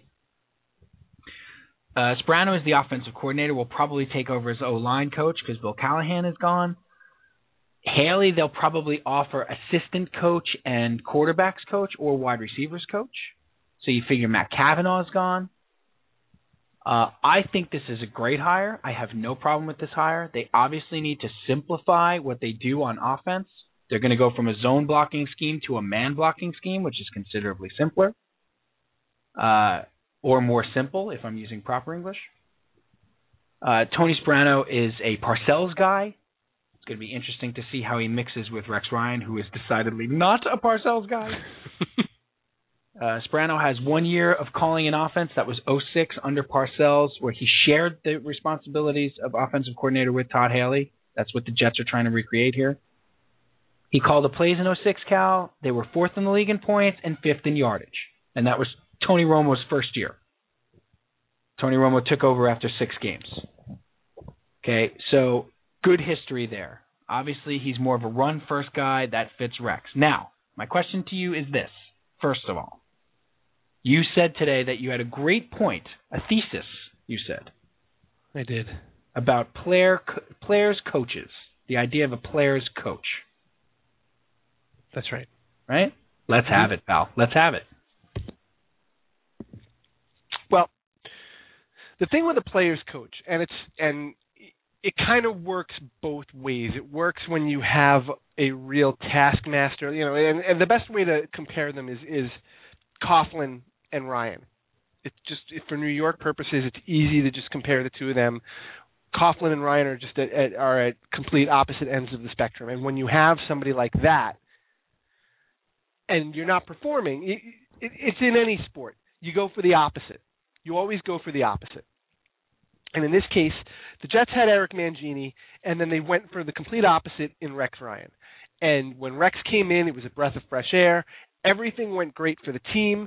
The players loved the way that Rex kind of took a hands-off approach, and he had their back, and he let them do whatever they want. Feel free to speak your mind. And it's like, hey, this is great. So now this is a players coach comes in, changes the atmosphere, and right away they were fairly successful. They had a rough middle part of the year, but they were fairly successful that first year. But the culture had changed, and everything was going well. The second year, of course, they had even more success. They had the Hard Knocks, on HBO, and we got an insight into how they ran camp a little bit. And everything was going great. The players coach, everybody loves Rex. Rex has our back. We're winning. Everything's great. And that is all fine and good until things start to go south. And when things go south and you have a players coach that has enabled this behavior for 2 years, they don't know how to handle when things go bad. They just don't know how to do it. And if you look at the team, there's some veterans on the team, but they got rid of a lot of respected veterans that would know how to handle when things get bad. You know, a lot of guys on this team, they were young players, not used to failing in the NFL, and they don't know what to do. So now Rex has created this situation where he's a player's coach, and that's great when you're winning, but a player's coach is the worst possible leader when you're losing because the group does not know how to respond to that. If you have a guy that's more balanced and doesn't puff you full, you know, and I hate to agree with Joe Namath, but Namath might have nailed this all along. And we all just kind of dismissed him as, you know, the ramblings of a crazy old man who's just looking to stay in the spotlight. But maybe he had it right all along. Maybe you pump a guy up full of hot air, there's no substance to him. You know, there's nothing there. So that when that balloon pops and all the air is gone, you're left with nothing and you don't know how to handle it. And that's the danger with a player's coach. You know, and Rex now has to change. And the talk of bringing Todd Haley in, who is again completely opposite of Rex Ryan, maybe they play a little good cop, bad cop. Maybe Rex has to be less of a social coordinator with this team and more of a coach who's got his hand in everything. You know, he's got the opportunity to change, and he has the opportunity to turn things around here. But unfortunately, he's kind of created this situation where now players are throwing each other under the bus, and unnamed sources are coming out and saying that Sanchez is not the right guy to lead this team. And, you know, when I joked before when I said, you know, you said they threw everybody under the bus, and I said, well, did they? Because as the day went on, the first thing we heard this morning was that everybody was throwing Sanchez under the bus. And then as the day went on, you had a guy like Nick Mangold come out and support Sanchez, and then you come to find that some of the players that heard these comments were shocked by these comments. They don't know where they came from. So it was kind of a sensational story that started out, and it turned into more of, again, as is always the case, much ado about not a lot, you know. So the whole point of this was that Rex, as the players' coach that everybody loves, doesn't prepare this team for adversity. They don't know how to handle adversity. And he's got an opportunity now to try to turn that around and to really, you know, when camp starts, get everybody in the room. You know, stand up, and they've been saying it on the radio, air all the dirty laundry. Let's just get it all out there. All right, whatever you want to say, let's say it. Let's do it in here behind closed doors, not in the media. Empty out, you know, sort of like emptying out the trash, cleaning it up, and then starting from scratch. And they've got an opportunity to do that, and that's the only way this team will be successful, because it's clear there's a lot of broken parts in that room. And the only way that it's going to get fixed is if he starts over. And it'll be very interesting to see if he has the ability to do that. We talked about this a little bit last week. Does Rex Ryan have the ability to change? We both kind of agree that the media won't allow him to change. But maybe that's fine. Maybe he doesn't need to change in the media. As long as he changes behind closed doors, as long as he changes with the team, that's really the most important thing. And I'd be curious to see if he's able to do that. Wow. First of all, no. That was a mouthful. I'm sorry. Not at all. I love your theories, and I'd love a leaflet or a pamphlet if you have one. I've got some literature. I think you got to end the show right now. Good night, everybody. You got to end the show right now, because that was the best thing he's ever said. Wow. Most sense he's ever made. Are we ending the show forever? Yes. You can come back in a different format. You want to come back and do comedy or something, that's fine. But I think... Maybe just kill me off right now and bring in a new co-host. Right, speaking of the soap opera. In terms of content, I think you guys have just reached your zenith. And that's it. Anything from here, it's gonna be silly and a little bit sad. Well, just wait for me to jump the shark. Just hold on. What I was going to say, I love this thesis.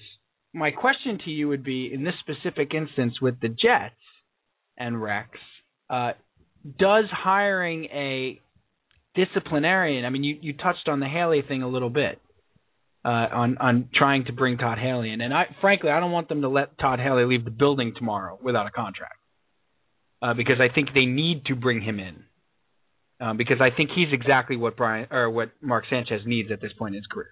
I really do. I think he needs. We get all over Tom Brady when he gets all pissed off at a receiver or he rips on a receiver for running the wrong route or whatever. But you know what?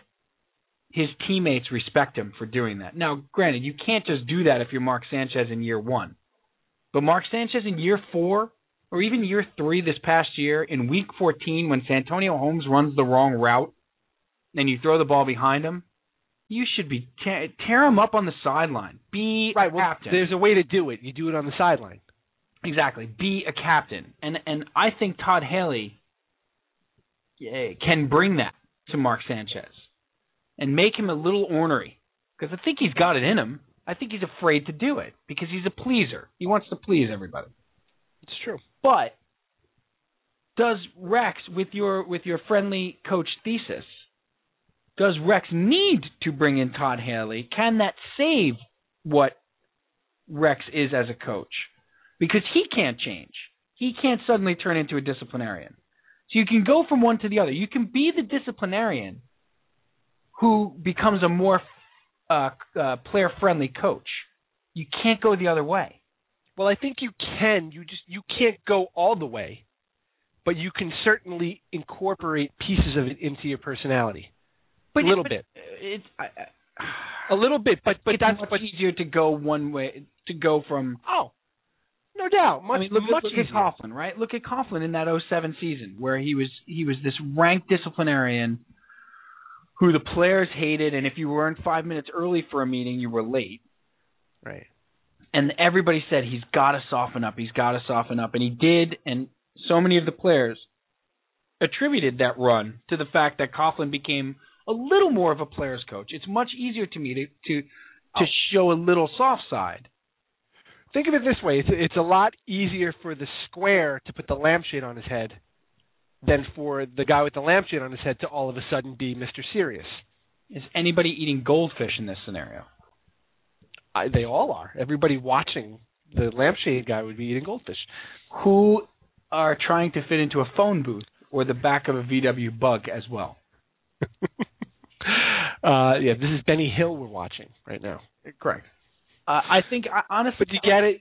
I do. I get it, and I think it's spot on. And I would say in the Jets specific situation, they had to hire a guy like Sperano, who is a Parcells disciple, who is I hate using the word disciple.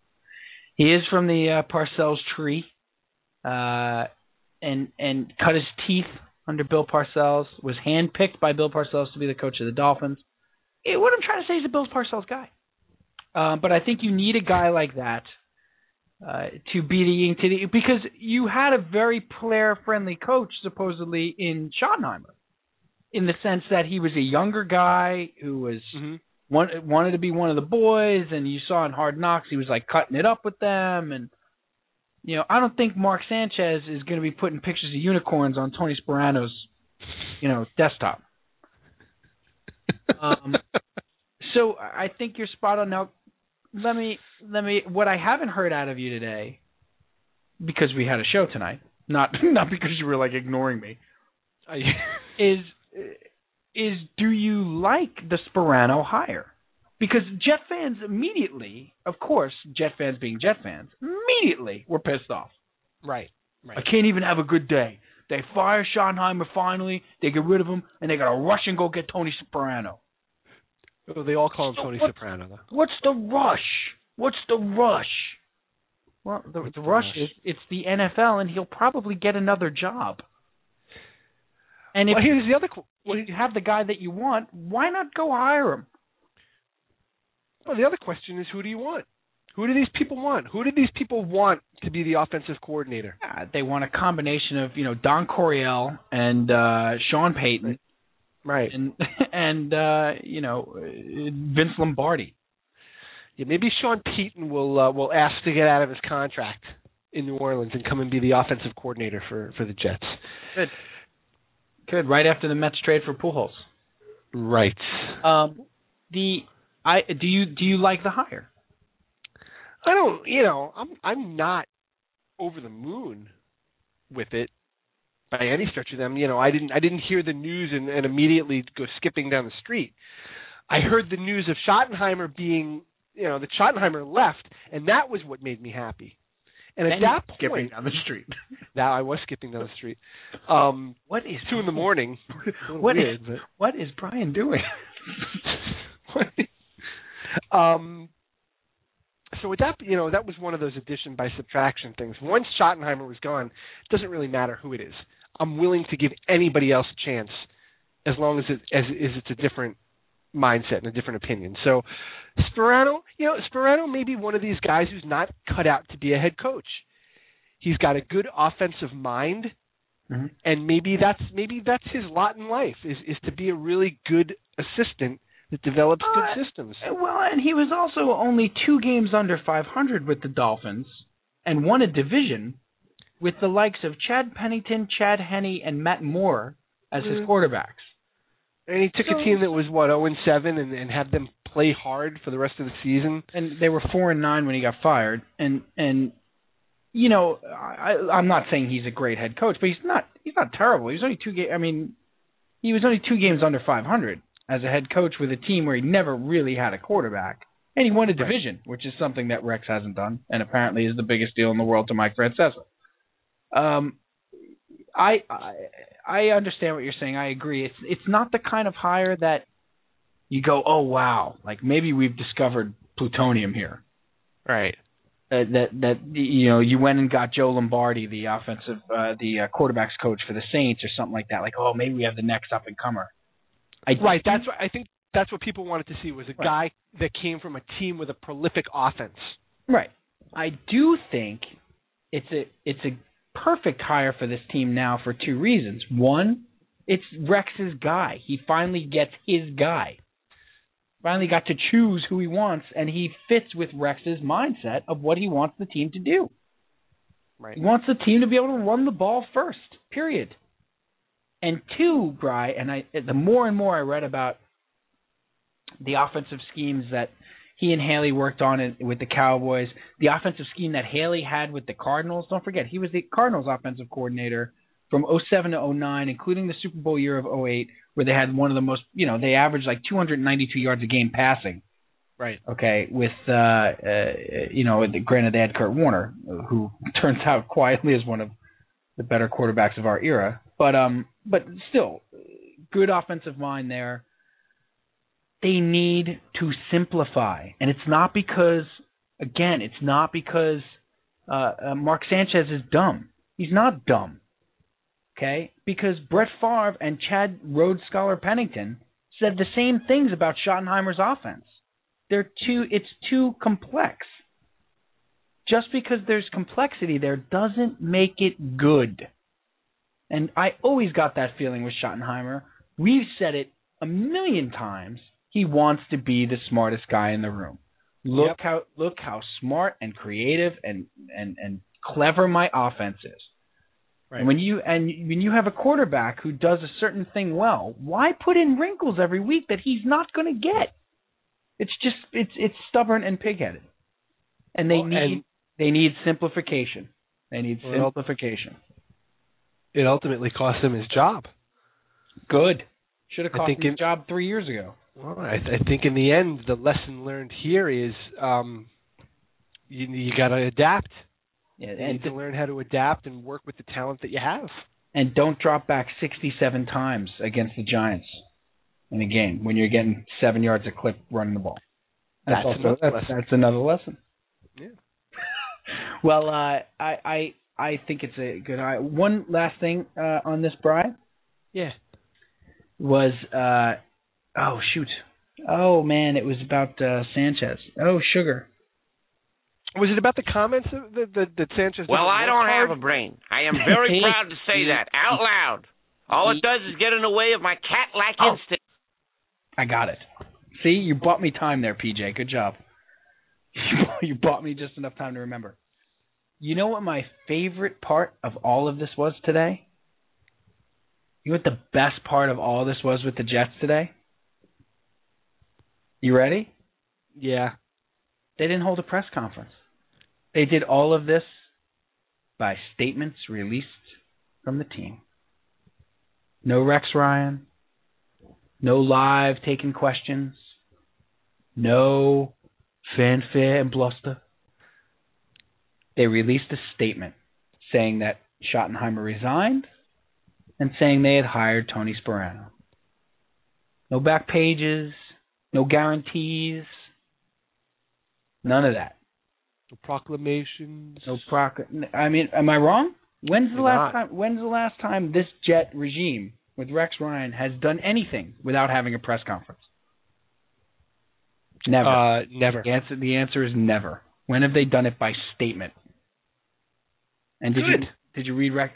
Again, I said it. He's trying to change. He gets it.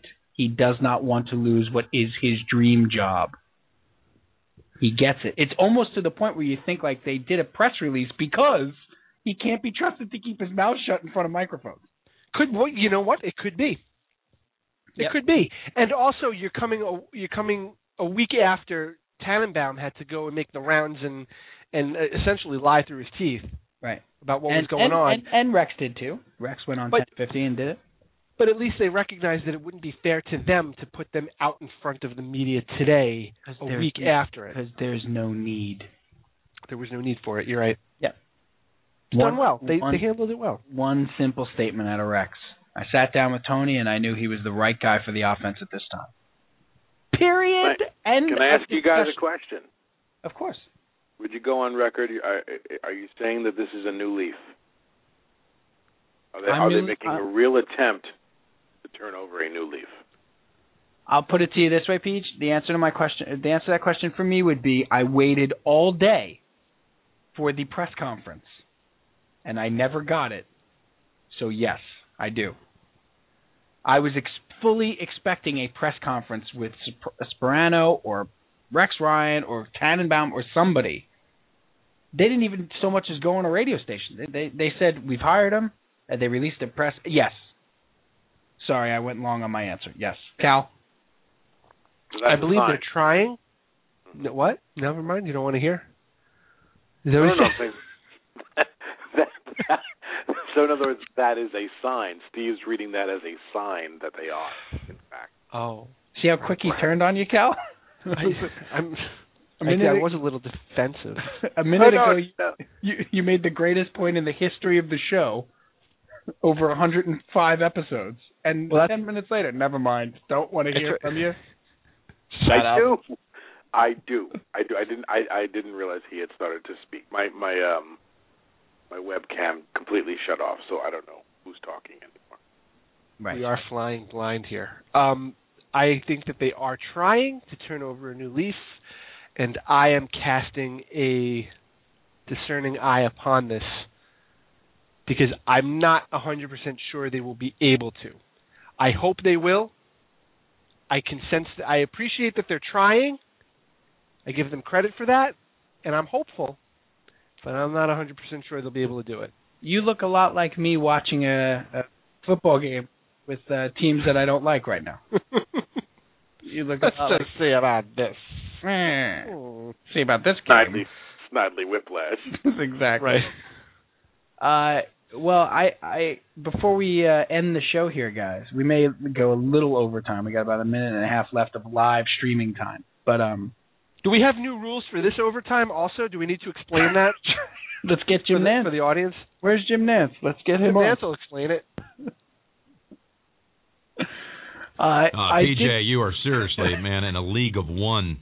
You are the best. You get it done so efficiently, quickly, and such a high standard, my man. You are my hero. Jim Nance, CBS Sports, thank you. His tag is so good. It's the best. His little tag is so good. Jim Nance, CBS Sports. It's like if we spoke to somebody in a regular conversation, but we ended it with a tag. That's right. Right? Brian Calvi, RTU, thank you. Yeah, I think I'm just going to, I got to head down to the store, pick up some milk, and probably get some eggs. Steve San Pietro, RTU. Thank you. I'm going to end every conversation that way. Before I've wanted to thank you for listening to the live stream, folks. Definitely check out the podcast. We're going to go a little overtime, but because I wanted to bring up to you guys, now that we have PJ back in the fold, Dr. E-Ray Stapp brought this up to me the other day, and it's not sports related, but it's just killing me. Just killing me. One of the more underrated things in Arrested Development. And I think one of the underrated moments in comedy is the literal doctor. I love the literal doctor.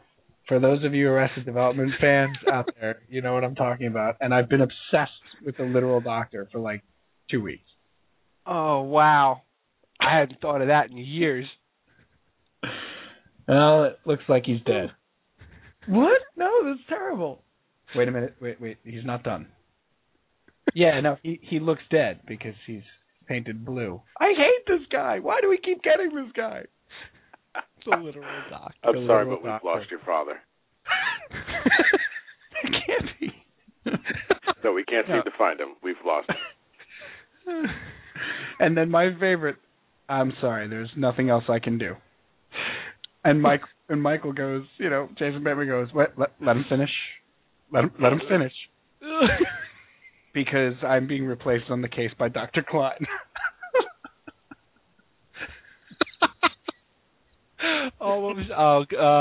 So good. I hate this guy. Why do we keep getting this guy? Good news. We removed the hook. Right. Oh, that's great. It's still in your it's still in your ass. And the other one was the when he loses the hand. Well, he's going to be all right. That's great news. And then George Michael, there's no other way to take that. And then, wow, boy, you guys are taking this news really, really well. Why shouldn't we? Well, I don't know if I'd be taking it this well if I lost a hand. You just said he's going to be all right. Yes, he lost his left hand. Just phenomenal. I just wanted to throw that out there to you guys as our Arrested Development moment of the week. Yeah, the final minutes of every show, I think, should just be a torrent of quotes. Right, the Arrested Development moment of the week. I don't. I just love Michael going, wait a minute. He's not. Let him finish.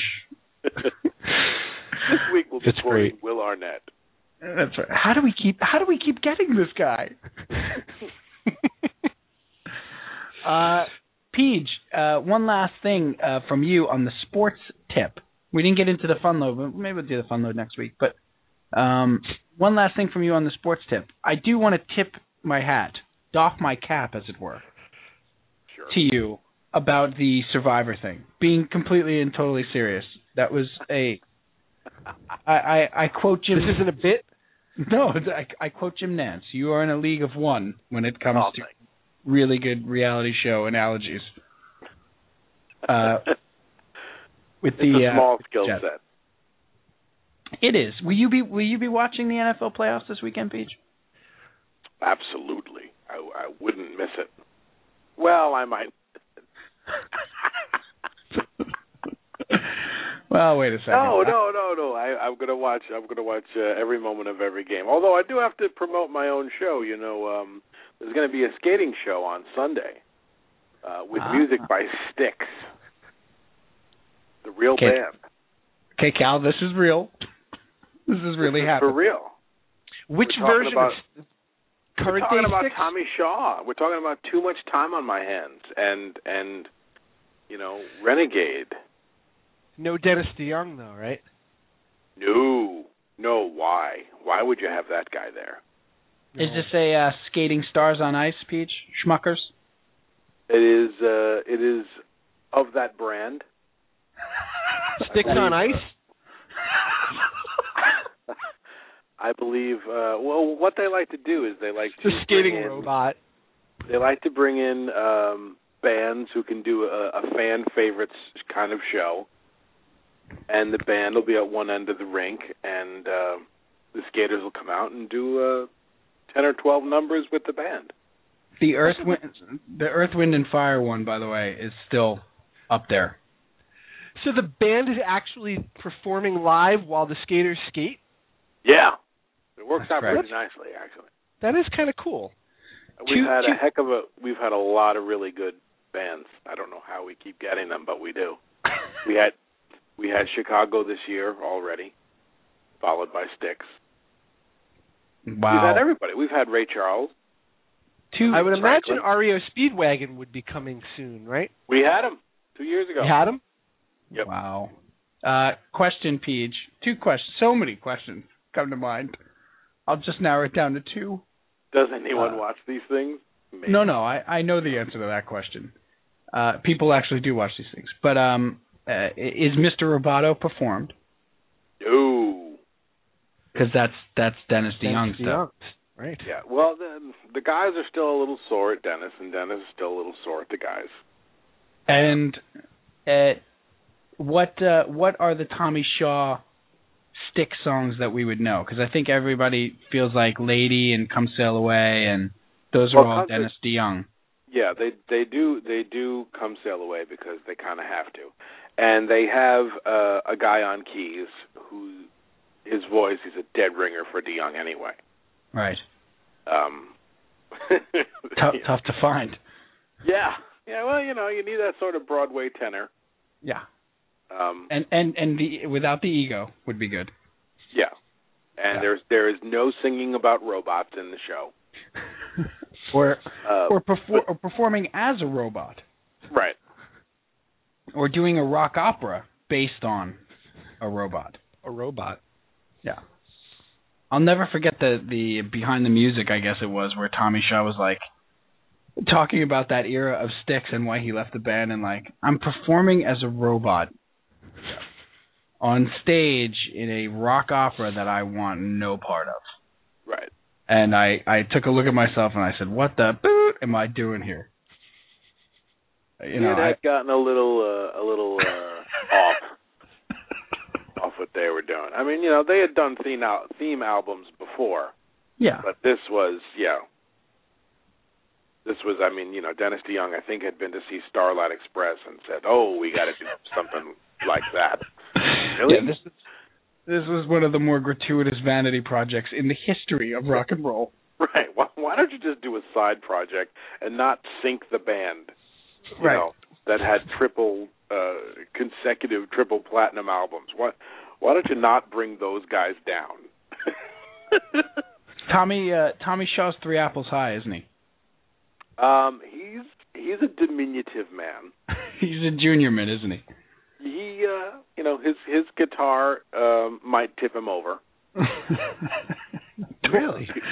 Also, he looks darn good for a man in his late 50s, and he sounds really good. All right. So late 50s. Wow, I would never think that. Tune in. That's depressing. Tune in Sunday for on NBC. Is it on NBC, Peach? Always. I feel like you have anything to plug. Anything else, Peach? You're going to be at the Ha Ha Hole. They're my bread and butter. Well, I've been working on commercials for a certain football game coming up. It's a big one. Ah, yes. I don't know if I want to name drop, which game, but the Puppy Bowl.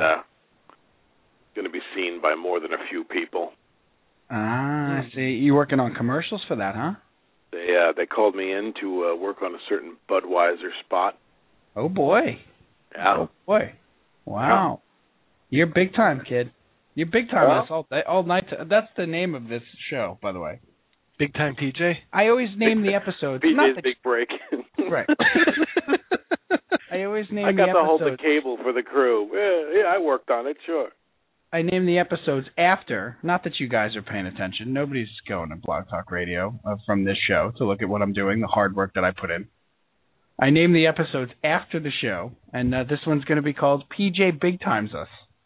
That's right. I've seen your episode naming convention. I've seen that. So what do we got tonight? We got Nance. We got Chocolate Factory. Yep. That works with international rock stars. And is privy to the big game Budweiser commercial. That's you're big time. You're in a quite eclectic. You're in the league. You're in the human league. Yeah. You're in a lot of leagues. Or one could say, I just can't keep a job. There's another way to look at it. While I have PJ here on a completely unrelated topic, I need to get his opinion on something. Sure. This will take about 90 seconds. Do it. PJ, I need to get your opinion. What is your take on the Nickelodeon show Victorious? Delicious. Okay.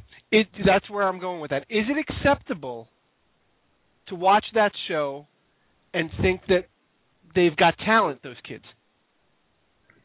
They are on the edge of actually being a decent comedy. Okay. It's a little absurd. Some of the performers are not very good.